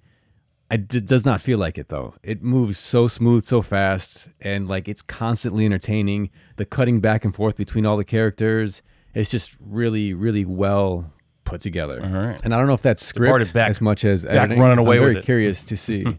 Yeah, I'm very curious to see if originally it was written to go back and forth so much, or if they were like, all right, well, here's his story, or why don't we just chop it all up together? Yeah, I don't know. I mean, the pacing is always going to be on the editor, so everything. Like, a weaker editor, that could have been a 3.5 hour movie and people would have fucking hated it. They'd be like, this movie would have been great. I would have said that. This movie would have been great if it was 2.5 hours. Yeah. So no, I think they did it right. There wasn't a ton of fat on it. There wasn't a bunch of fucking nonsense and shit. So no, I think they did a good job. I think they made some bolder choices too. So yeah, three more. Departed. I do think for what it's worth, I think the Vera Farmiga stuff. Her name's Farmer Vagina, by the way. Yeah. Well, I shouldn't say especially. Farmer Vagina. I feel like either those scenes, pretty much almost any scene with her, is either like underwritten or under-edited. Like the first date scene, for example, in The Departed is like one of the scenes in the film that just makes me cringe. Like I don't find like that dialogue super believable. I feel like it takes a little bit longer to get through than it needs to. And also the aforementioned comfortably numb love scene, I just feel like drags on forever at that point in the movie where you're like, there's so much else going on that yeah, but if you think about it, if Leonardo DiCaprio said he was playing Bill like he was having a heart attack, so they edited it like that. When he was with Madeline, that would be the only times where he wasn't feeling like he's having a heart attack. So it would make sense to like slow it down, because his heart rate would be slowed down, his anxiety would be slowed down because he's actually with someone who he gives a shit about, who likes him. You know what I mean? Like there's no one else in them. He says it at the end. He's like, "There's nobody else. There's nobody else." Like so it makes sense to me for that. I know, but I don't. It makes sense logically, but I don't buy it or invest in it watching it. And actually, I think like. I think some of the plot lines, or both of their two plot lines involving her, are some of the weakest tied together threads of the film. I understand why it's in there and what they're trying to do with it. I also think it's a little bit like on the nose at times, that it's like, okay, these two characters are caught in these two different love triangles, and look, this whole web is all tied together. And at times, the way that I think her performance is good with what she's given, but I don't feel like she's like, wholly inflated as a human character. And there are moments that, as a result, it feels like that those plot lines are inserted into the movie because the writing and the direction wants them to be there, but not necessarily because. Well, what's crazy too is her character is actually, if you watch the original, was it Deep Cover? It's actually two characters that they smashed into one. So it's like, if you think that character doesn't really bring a lot to the table, you should see her split in half. Which I guess we do during the comfortably numb scene. All right, let's move on real fast. All right, best cinematography. So we're basically talking about Michael Ballhaus, who did Gangs of New York, Goodfellas, Bram Stoker's Dracula. He's been around a long, long time. And he was Scorsese's guy. Versus Bohan Bazelli, who did King of New York, Surviving the Game, the Brad Pitt movie California. Like he's another one who's been around a long time. Ballhaus is kind of the bigger name, but that's basically, we're talking cinematography. That's who we're going to be comparing. Osvaldo, what do you think? I'm going to go with Deep Cover. It was a lot more interesting visually. They did a lot more things with like skewed camera angles. I felt like they were more trying to experiment with different looks than what The Departed did. Like The Departed looked clean. It was smooth. It was nice, but nothing about it. Like there was no real shots where I was like, "Ooh, that was really well done." Most of it was just like quick and fast. With Deep Cover, especially with the budget they had, they really focused on making sure that they made things look good. With different lightings, different colors. It was all just well done for sure. Yeah, I mean, I would agree. Aside from what I said before about budget, otherwise, I mean, The Departed, they have every tool in the tool chest, and they basically go out and shoot a Scorsese movie, which, at the end of the day, like looks great, the camera moves great, but I feel like Deep Cover did a lot more with less, and I felt like there was something that felt like super authentic to the world of Deep Cover, and even like a little bit unique to the world of Deep Cover. Whereas The Departed, again, it felt like a Scorsese movie. Yeah, I mean, I liked what he did with a lot of the lighting and stuff in Deep Cover, like when he's watching the projector and it's behind his head. That opening shot though, where it's like the person smoking crack and it's, I don't know what the fuck that was. It looked like an old Nick Nolte movie, like The Good Thief, where like it's just like every I felt like I was fourth frame is, and I was like, is this? So I blame the cinematographer for that one. I don't know if it was his fault or not. He should have shot at the correct frame rate if they were going to slow it down like that. Like I thought my because it was the first movie I ever watched on the Criterion Channel. So I thought like my app was skipping. I mean, they did some kind of cool stuff.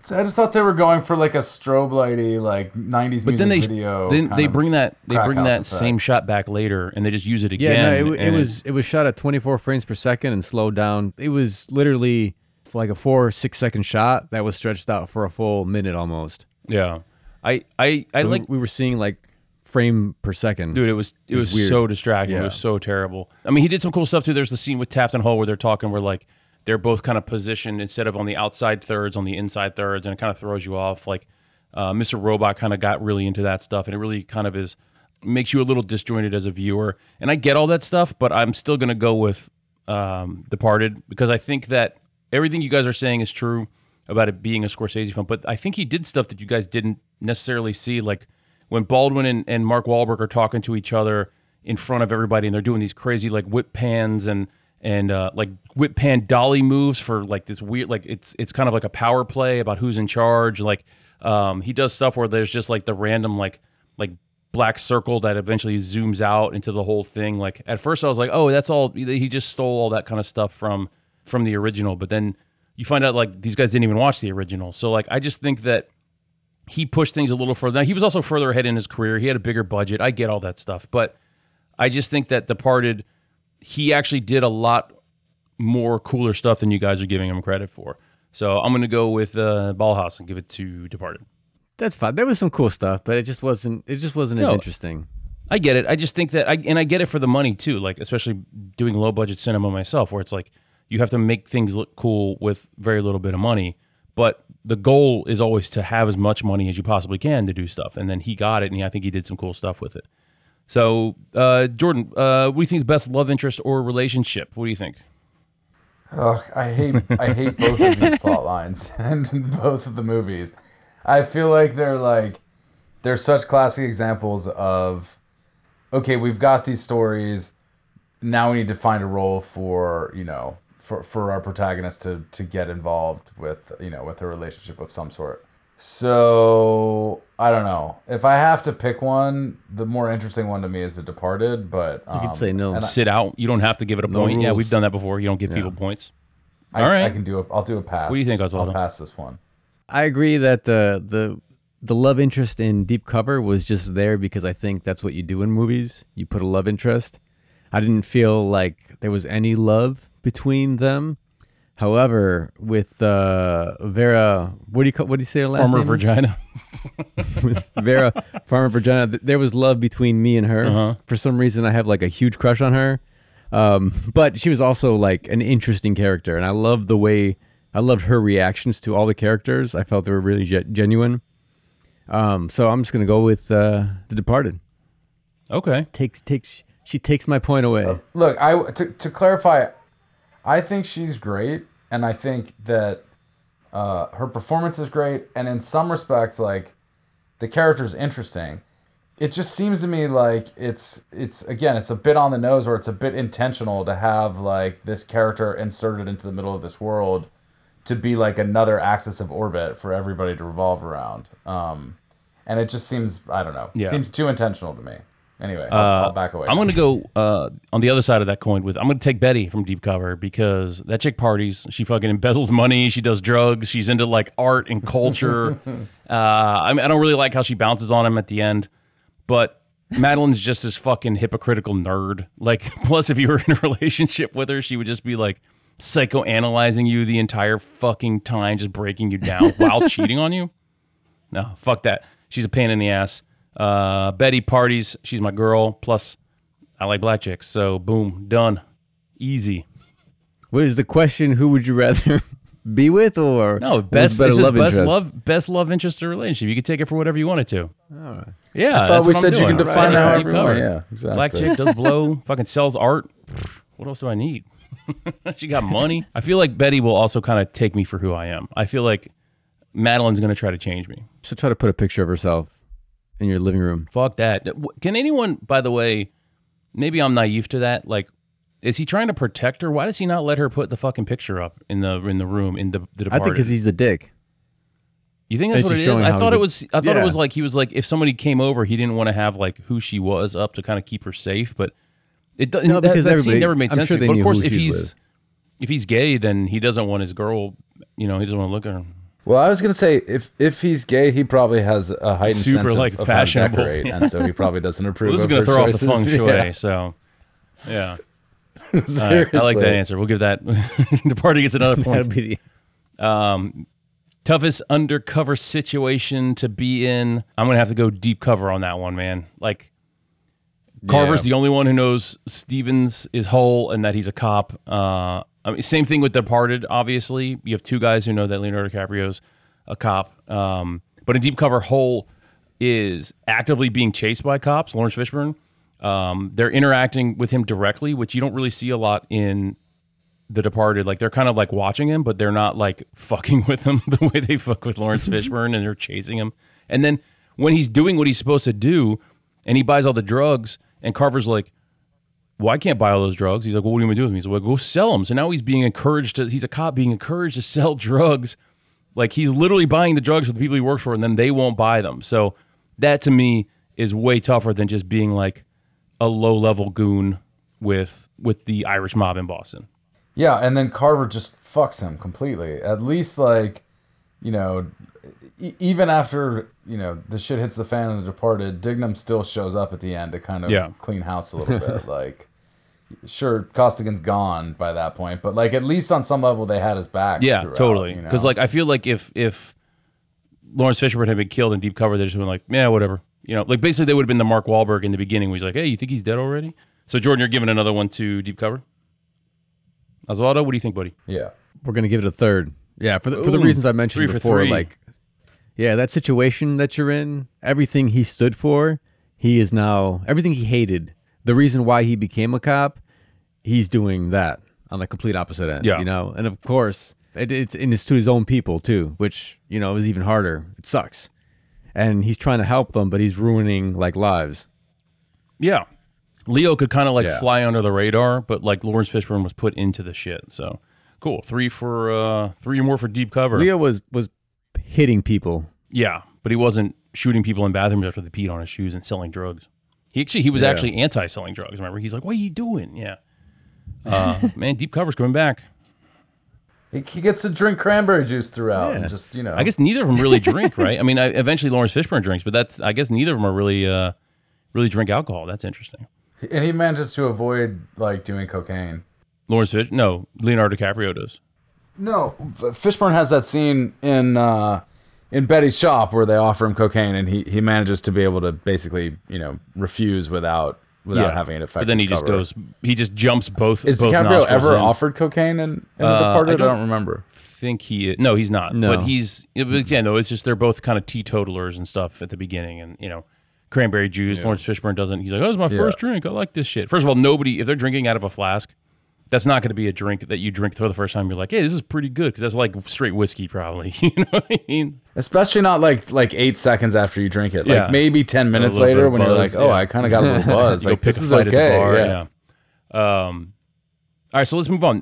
Best emotional breakdown moment. Jordan, you got one for us? Yeah, there are a number in both movies to potentially choose from, but my favorite is DiCaprio when he just loses it in therapy because he's when he's like, "What do you think? I'll just go out on the street and score smack, score dope, whatever he says." A bottle of scotch. Yeah, he's doing that fucking accent. Yeah, exactly. There you go. Oswaldo, what do you think, pal? Yeah, I'm gonna have to go with. I'll go with the one in the car when he's like, what he said. He's like, "What are you gonna just chop me up and feed me to the poor?" When he's just like going nuts and losing it with both Mark Wahlberg and Martin Sheen. I thought that was a good one there. I'm going to go with that one. Okay, that's interesting. I'm going to go with Departed, but I'm not going with Leo. I'm actually going with Alec Baldwin, because when he finds out there's no cameras in the back of that Chinese deal and he freaks out and loses it, he grabs the tech guy and just like beats the shit out of him in front of everyone. Like that's the most honest breakdown. It's so hilarious and over the top. And plus, I feel like Alec Baldwin would actually behave that way in real life. So I'm giving it to The Departed, but for Alec Baldwin. So we haven't talked about Alec Baldwin at all, which is unfair, because for the 3 minutes he's on screen, he's great in this movie. The moment where he's like Just the one line where he grabs the guy and puts him in a headlock. He's like, God, Patriot dude. Act, Patriot Act. That's one of my favorite lines. Him and Mark Wahlberg just fucking steal that movie, man. They're both so good in that movie. It's unbelievable. We also haven't mentioned Donnie Wahlberg at all, who does also make an appearance. I'm not sure if he has a line, does. Actually, I don't know that it's Donnie. It might be a different Wahlberg, actually.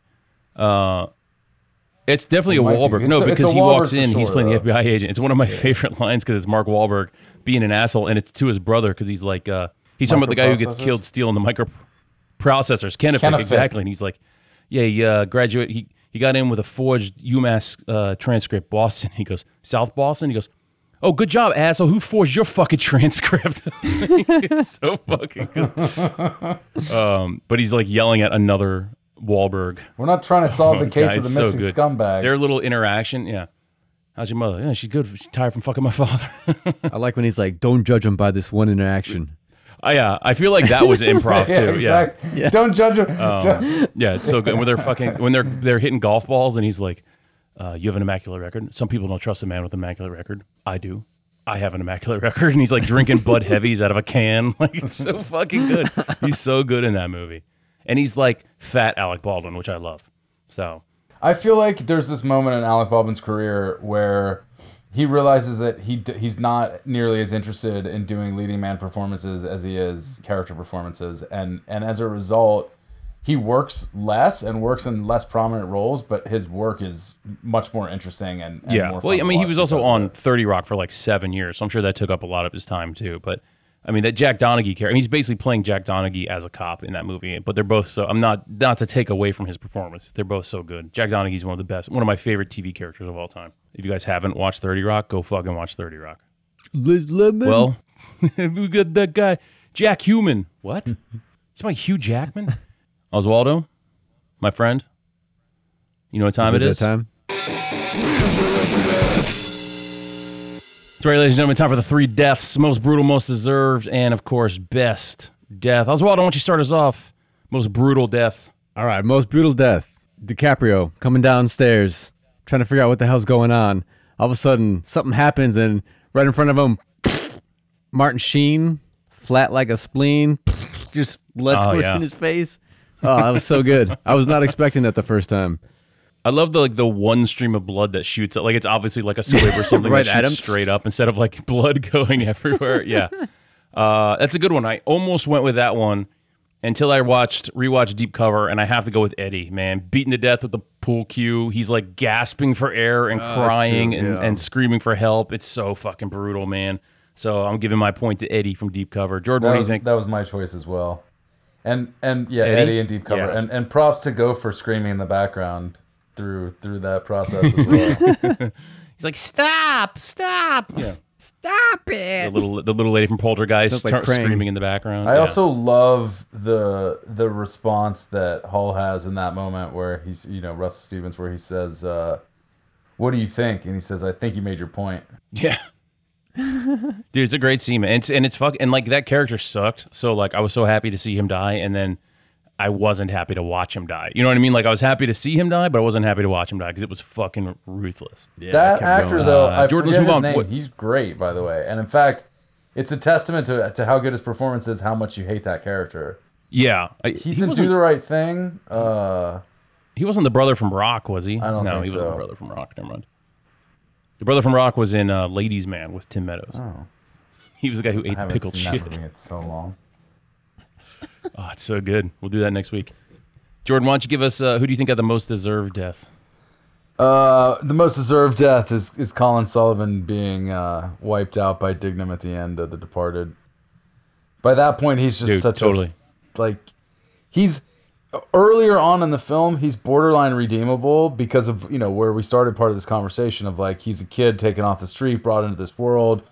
Okay, he kind of like wipes his ass with a few other human lives to save himself, but then he's like, fuck it, I'm killing Costello. And, he's almost redeemable, but then, then the way he treats DiCaprio after that, you're like, fuck this guy. Dude, I totally agree. That's who I have. Colin from The Departed, man. It's the only death I actually applauded for. It's like, yes, fuck yeah. Yeah. Oswaldo, who do you got? Same. Colin from Departed? Yep. I mean, he honestly, like, how could you not? Like, I mean, sure. I mean, of course, Costello needed to die, but man, nobody deserved it more than fucking Matt Damon. Rounding out the 3 deaths, of course, is the best death. I'm gonna go with Felix from Deep Cover, man. It's so ridiculous. Like, they're running from the cops, and Jeff Goldblum is like trying to force him to jump out of the limo, and he shoots him in the knee, and then Laurence Fishburne won't stop the limo because the cops are after him. He's trying to get him to jump out. And then finally Felix goes to jump. Laurence Fishburne does this insane, like, high-pitched scream for no reason. He just goes, ah! And then Goldblum shoots him in the ass as he's jumping out of the car before he rolls out of the tunnel, and then a cop car comes along and hits him, but then it's obviously a dummy, and he does like the dummy flip over the top. I was like, I watched it like 3 times. I was cry laughing. That whole sequence from Deep Cover where Felix dies, best death, best sequence in that movie. I'm giving it to Deep Cover. Jordan, what do you think? So, much shorter moment and considerably less dramatic, but I love the attitude in the line when Jack shoots the woman in the back of the head when she's on her knees, and he says, she fell funny. That was my runner up, but yeah. Oswaldo, what do you got? All right, I'm gonna go with Leonardo DiCaprio's death, just because it came out of nowhere, and I remember that moment. I was sitting in the theater, and I was like, "What the fuck? It's like that really just happened? Like, is he dead? Like, did he die? It was just a good moment, and I like to kill such a major character in a movie, especially during that time, wasn't as common. So I really enjoyed that. Yeah, and it comes out of nowhere, but it's deserved. Like, you know what I mean? Like, not that he deserved it, but like as an audience member watching it, like as a character, like as a story point, like it worked. It didn't come out of nowhere as far as story wise. It came out of nowhere like expectation wise, but it totally fucking worked. So that's a good one, man. I like that one. And that, of course, ladies and gentlemen, was the 3 deaths. I recorded that myself, Jordan. Yeah, I can tell. Who else is going to grind on this panel? Come on. Oswaldo, why don't you jump in here? Best character arc. Best character arc is going to be Jeff Goldblum. I think he changes the most as far as any other character goes. Not only did he change as far as like his attitude and like who he became as a person, but also his fashion sense completely changed. Slick back hair, leather jacket. It was a complete 180. But in all seriousness, I think Jordan, you mentioned how he had such a big turning point as well. Like he started off he wasn't that bad of a guy, and he turned into a really bad guy. He wanted his cake and eat it too. You know? Yeah. Do you think Goldblum brought his own clothing to set for the entire shoot? No, I think he just brought it for the second half. There you go. Yeah. Mm-hmm. That's when they fired the hairstylist. Too, like, he's like, I got this. Yeah. When his character changes, the whole movie takes a turning point. Like that changes everything on there. Everything's going actually pretty well until he gets his hand slapped a few times and somehow it gets all red and broken from a little kid's game. Do you guys understand that? Do you guys get weirded out by that? It's just that Barbosa's just such a badass. I don't think you can hit that hard.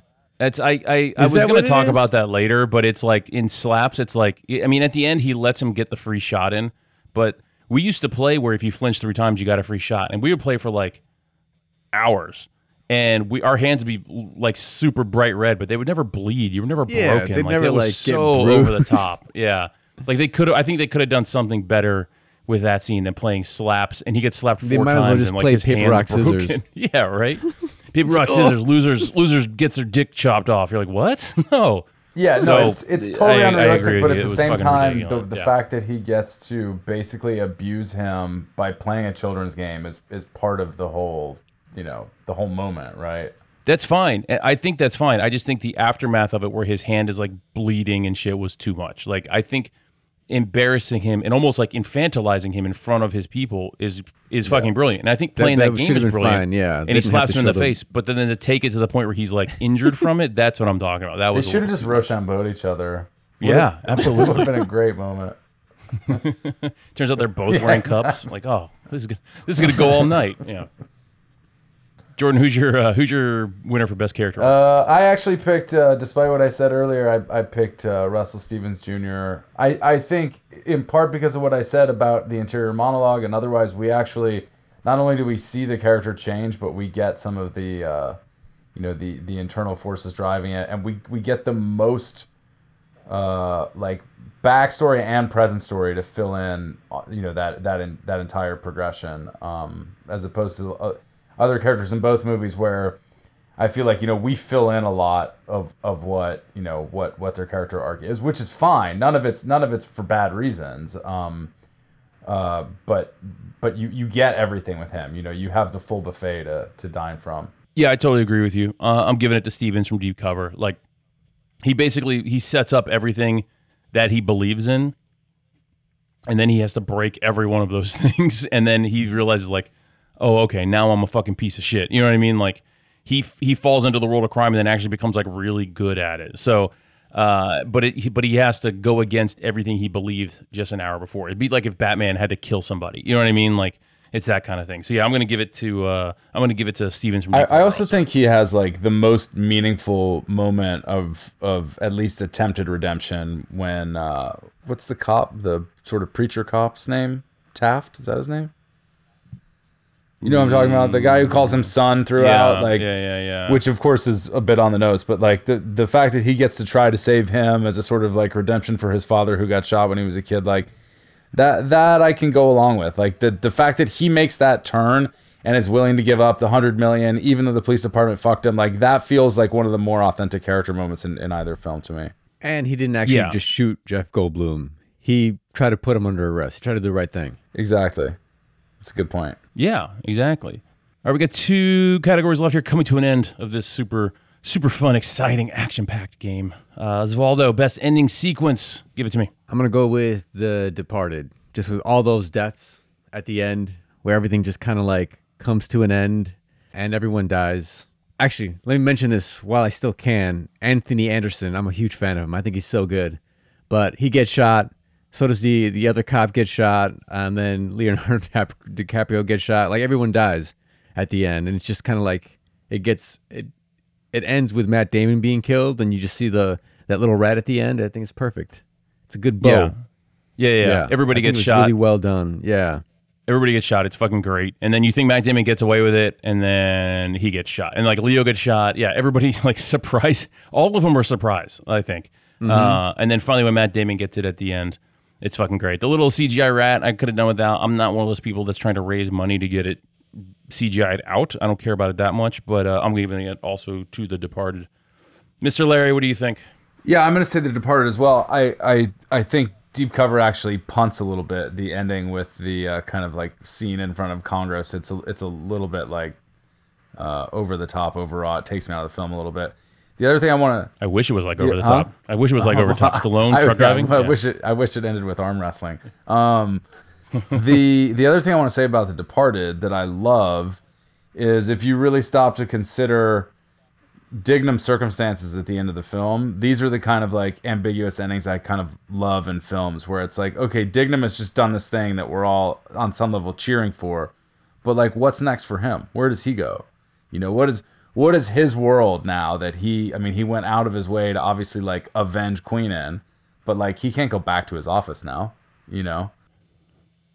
Well, there was a I think it was written and they were trying to get a sequel into production that was going to kind of follow Dignan at this point, but everybody was like, no. Like even Scorsese was like, I'm not interested in that. Apparently Scorsese did not have a good time making this movie, especially in post. So it would have answered all your questions, but yeah, I mean because he got suspended for 2 weeks without pay. That's the last you see him. It also used to bother me when Alec Baldwin screams, "The world needs plenty of bartenders," because I was bartending at the time, and it was really hard to get a job bartending. So apparently the world does not need plenty of bartenders. Did he quit, though? Oh, yeah, he says that, doesn't he? Yeah, he said, he's like, well, I give my 2 weeks. And he goes, 2 weeks, full paid or something. Then, yeah. So he ends up 2 weeks with pay. But then, 2 weeks, he was on suspension for 2 weeks. But then later... Or at least that's how I took it. I thought he was suspended for 2 weeks. And then later, Matt Damon's like, didn't quit. He's gone. And Jack's like, I don't give a fuck about Dignan. God, talk about emasculating somebody. Like, all Dignan cares about is fucking catching this guy. It's almost like Thanos when Scarlet Witch is like, you ruined my life. He's like, I don't even know who the fuck you are. It's like, oh, my God. But, all right, so 3 more for Departed. I don't think I would want to see a Dignan movie. As much as I love seeing him, he's like Kramer. Like, you want to see him for like... He's a good side character. 15% of it, and then anything more than that, you're like, all right, that's enough. Jordan, why don't you take us home here with most rewatchable? Hold on. Before we go, okay. I have a question because I don't want to end with this question, but I want this question to be answered. Are we getting points for this? No, I just have a question and want to know what your guys' opinion was. Was it Dullahunt, the other guy who got shot? Dullahunt, yeah. Dullahunt, he got shot and he died, and they said that he was an undercover cop? Yeah. Was he an undercover cop? I didn't think he was. This time I watched it, I was like, wait, it kind of made sense that he might have been an undercover cop the entire time. Because he didn't tell anybody that he knew Leonardo DiCaprio was also an undercover cop. And yeah, he's actually... He told him, he whispered it over. He's like, come here. And he was going to tell him something, but we don't know what it was. Well, I think he's trying to get Leonardo DiCaprio to say, you're a cop before he dies. You know what I mean? Like, I think he's trying to get him to basically out Dignan as a cop. Or, I'm sorry, Dillahunt as a cop. Like, because he's like, why didn't I say it? He's like, say it. Why didn't I say anything? So I think that he wants Leonardo DiCaprio to be like, oh, you're a cop, so that everyone else is like, oh, he's the cop, because he knows, he's figured out that Leo's a cop at that point. You get what I'm saying? Like, yeah, Dillahunt knows that Leonardo DiCaprio's character is a cop. So if he outs himself as a cop, then the search is over, and Leonardo DiCaprio can keep doing what he's doing, and he's going to be safe. But so you think he would have to be? Yeah, I think he was, which is ridiculous that this, Whitey Bulger character, super badass gangster, has two cops that fucking deep in his operation. But at the same time, he has how many guys inside the police force working for him? No, that's true. That's a good point. Yeah. But I think also the police force is not as selective when picking people to be close to them as, say, like a professional gangster. No, but I think this goes back to the point that I was going to make about Colin earlier, which is that the idea that it's so easy for somebody to live their entire life posing as a cop to get away with, moving up in the police force, like that's a 24-hour-a-day undercover job, just like it is infiltrating the mafia. And, selective or not, it's not easy for somebody like Colin's character to ascend the ranks of the police force in the way that he does just because he's taking care of Costello, right? Like, there's got to be some major internal drive that's keeping that sustained as well. You can't just fake your way through life, and otherwise everybody would, right? You'd be like, oh, I'll just be a lawyer now today, Like, it's not that simple. It's not? We don't all do that? We don't all fight our way? I think the reason he moved up so fast was because he knew exactly... He was arresting all of Costello's enemies. Right, but he still had to get through the academy and ace the academy. Like, there's no way that, like, passing exams is something that Costello can, like, help him with, for example. And he still has to play the internal, like, office dynamics. And, I mean, I don't want to get, like, way deep into the weeds on this, but, like, he's got to go to the office every day and get along with everybody at the office, make sure his superiors like him. You know what I mean? Like, if you really dig up the bones of what's required, like, it's not so straightforward. Well, but not really, because Leonardo DiCaprio didn't have to do that. He got through the academy, and then that was it. They pulled him out, and they faked everything else. You know what I mean? Dillahunt could have done the same thing. He could have been Leonardo DiCaprio in 20 years. You know what I mean? Like he could have been, like, looking at his future. What I think happened is Matt Damon was a hard worker, but didn't have the natural talent, while Leonardo DiCaprio's character was just gifted. He was super smart. He knew what to do, and so that's why he kind of moved up. But I think that was his frustration with Matt Damon's character, was that he worked so hard. He tried his best to do everything. He wasn't getting the recognition that he wanted. Yeah, but you have to remember, it wasn't from the cops. It was from Costello that he wanted his recognition. That's what he was doing it all for. No, 100%. I'm just saying he had to succeed at both in order to move up in his world, just like Costigan did. But the advantage that Costigan has versus any other random cop is, remember, his family was tied to the Costello Mafia in the first place. So he's got his cousin, his dad, his uncle, like, all of that ties him in from the beginning. That's sort of his crime academy, That's why they recruit him in the first place. And we don't get any background.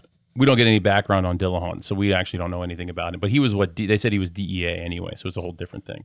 But yeah, he might have been the same thing. Like, you're not going to let, like, some dude who's not from the neighborhood, like Dillahunt probably grew up in that fucking neighborhood too. Yeah. You know what I mean? Like, or he knew the players as a kid.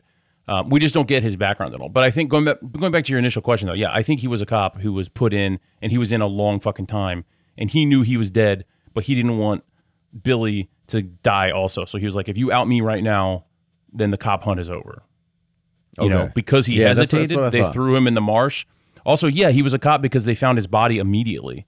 I mean, the other guy's saying, he's like, I threw him in the fucking marsh. How the fuck did they find him so quick? It's because he was a cop, because they knew where to look. Dude, that's one of my favorite when he's like, I have some big fucking dog, and he's like, don't laugh. This ain't reality TV. And you see that guy's face go from like laughing to just like super serious, like, oh shit, man. Yeah, it's like but no, I think he was. I think he was. It's like the torture scene in Reservoir Dogs, basically. You know, where he doesn't turn. Was it Mr. Orange? That's Tim Roth in Reservoir Dogs.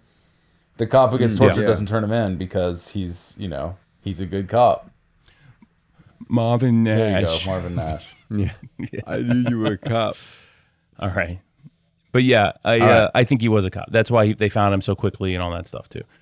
All right, let's finish up here. Last category, Jordan, most rewatchable. Yeah, I've already given up the goose on this, so to speak. I could watch Deep Cover pretty much anytime also, but I think The Departed the movement of the film, it's quick, it's snappy. We've talked about a lot of dialogue in it. Like, there are so many ways to enjoy the movie. Even in 15-minute chunks, I can turn it on and enjoy 2 or 3 scenes and move on to something else. I'm going to go with The Departed as well for the same reasons. But I do want to say I will probably, in the next few years, watch Deep Cover more just because I found it to be such a good film. And then also, it is really hard to compare. Like, the amount of talent that it took to make The Departed versus Deep Cover, just the budget alone makes a big difference. The fact that we were able to compare these two and discuss this like really well, I think says a lot for Deep Cover, for being such a low budget film, such an older film. But again, more rewatchable, I think I would have to go with The Departed. Yeah, I agree. I mean, here's the thing. Deep Cover, they does a lot for what it's been given, but then even there's some shit that like isn't necessarily like budgetarily affected that was like ridiculous. Like the scene where they're playing slaps and his hand's all bloody. Like some of the acting was like, it came off almost like TV-ish when like Goldblum's like, have my cake and eat it too. Have my cake and eat it too. And then there's the lady who lives across the fucking hall who goes, don't tell me how to raise my kid. My kid is clean. Oh yeah, we didn't talk about her at all. Like, what is this lady? Yeah, I forgot about that. She's so over the top. I just think that the part is more fun. Obviously, it had a bigger budget, but I think Jack's obviously having a lot of fun with it. Alec Baldwin and Mark Wahlberg are having fun, fucking stealing scenes. I think Leonardo DiCaprio, his performance was firing on all cylinders. I think that just overall, it's just a more enjoyable movie. Now, Deep Cover might not have been set out to be enjoyable, but if we're talking rewatchability, I really like Irreversible. I don't want to fucking watch it again. You know what I mean? Like, that's just how it is. Departed, 100%. All right, there it is.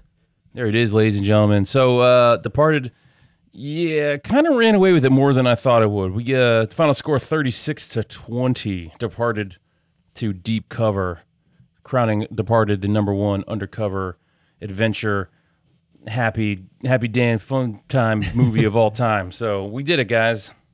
It didn't get slapped as bad as Jeff Goldblum's hands. The Golden Child.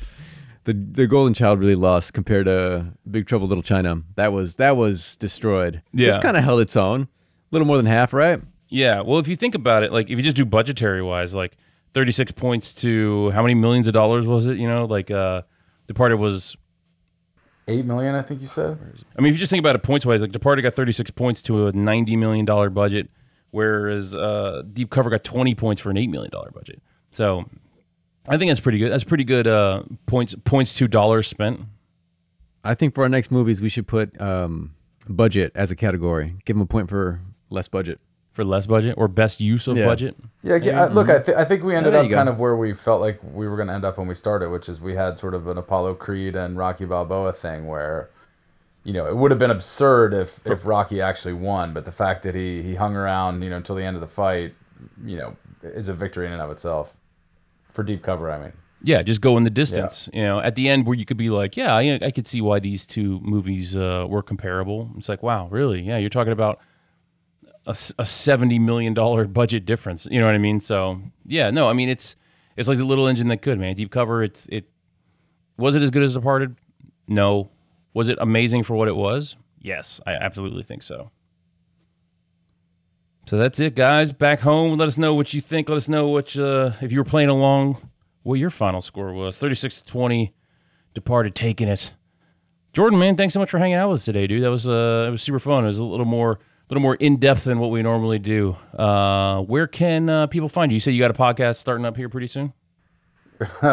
Yeah, quite possibly. I have a group that we've been meeting and talking about films in a similar way. We've been exploring, recording, and kind of putting that stuff out there. I think that's our intention. I think we're all on the same page. So maybe what I'll do is once we launch, I'll come back and we can give some official info or whatever somebody does when they're launching a podcast. I don't know. We don't know either.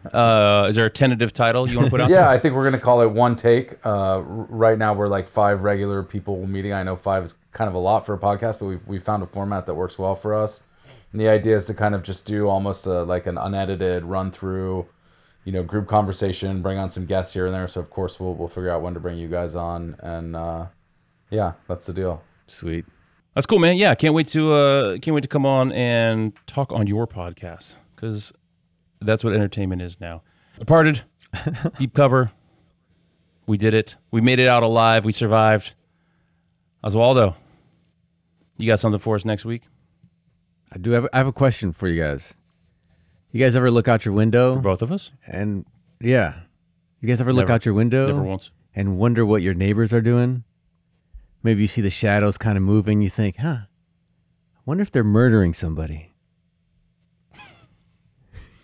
Does that ever happen to you guys? All the time. Yeah. I mean, I live in Los Angeles. There's no trees, so I don't know. Well, then I think you're going to like our next selection. So next month is October, as we all know how months work. And John and I kind of talked about maybe doing some more suspense or horror films. So we got 2 movies. It's a versus. We're doing another versus. We're also going to bring in a guest. Yeah, we're doing another versus. We're bringing a guest. A guest that John, that everybody knows. Ricky Annis is coming back again. He actually brought a really good versus here, I thought. Yeah. So, again, one film is from 1954. The other is from 1985. One of them is by one of the greatest directors of all time. The other one is not. But they both have a similar theme going on. So we've got... Here, I'm going to name some actors. If you guys can guess. I just can't think of what the name is. Is it Rear Window? It's Rear Window, yeah. One of them is Rear Window. Yeah. Yeah. The other one, I'm going to start naming some actors here. I'm going to read the synopsis for you. Here we go. A teenager believes that a newcomer in his neighborhood is a vampire. He turns to an actor in a television horror show for help to deal. Yeah. Yes, Fright Night. Is it original Fright Night? Oh my God! Rear Window versus Fright Night. What? Yeah.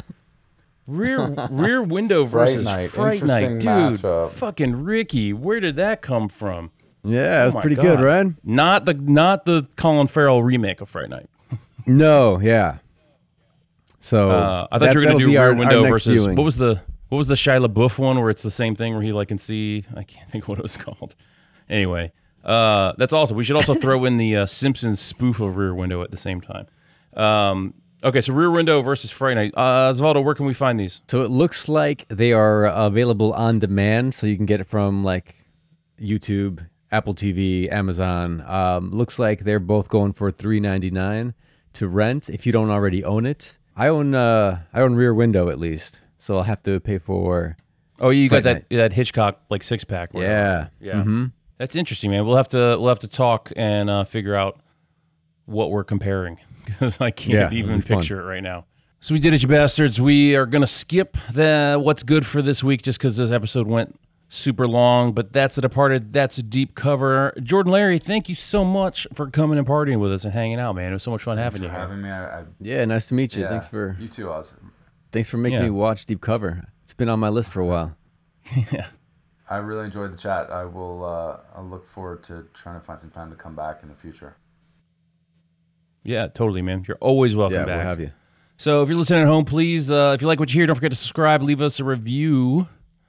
And until next time, keep watching good movies. And as always, we like to leave with a quote. So, John, what do you got for us? Get down, you red devil! Don't be teaching my boy that fairy tale elf shit!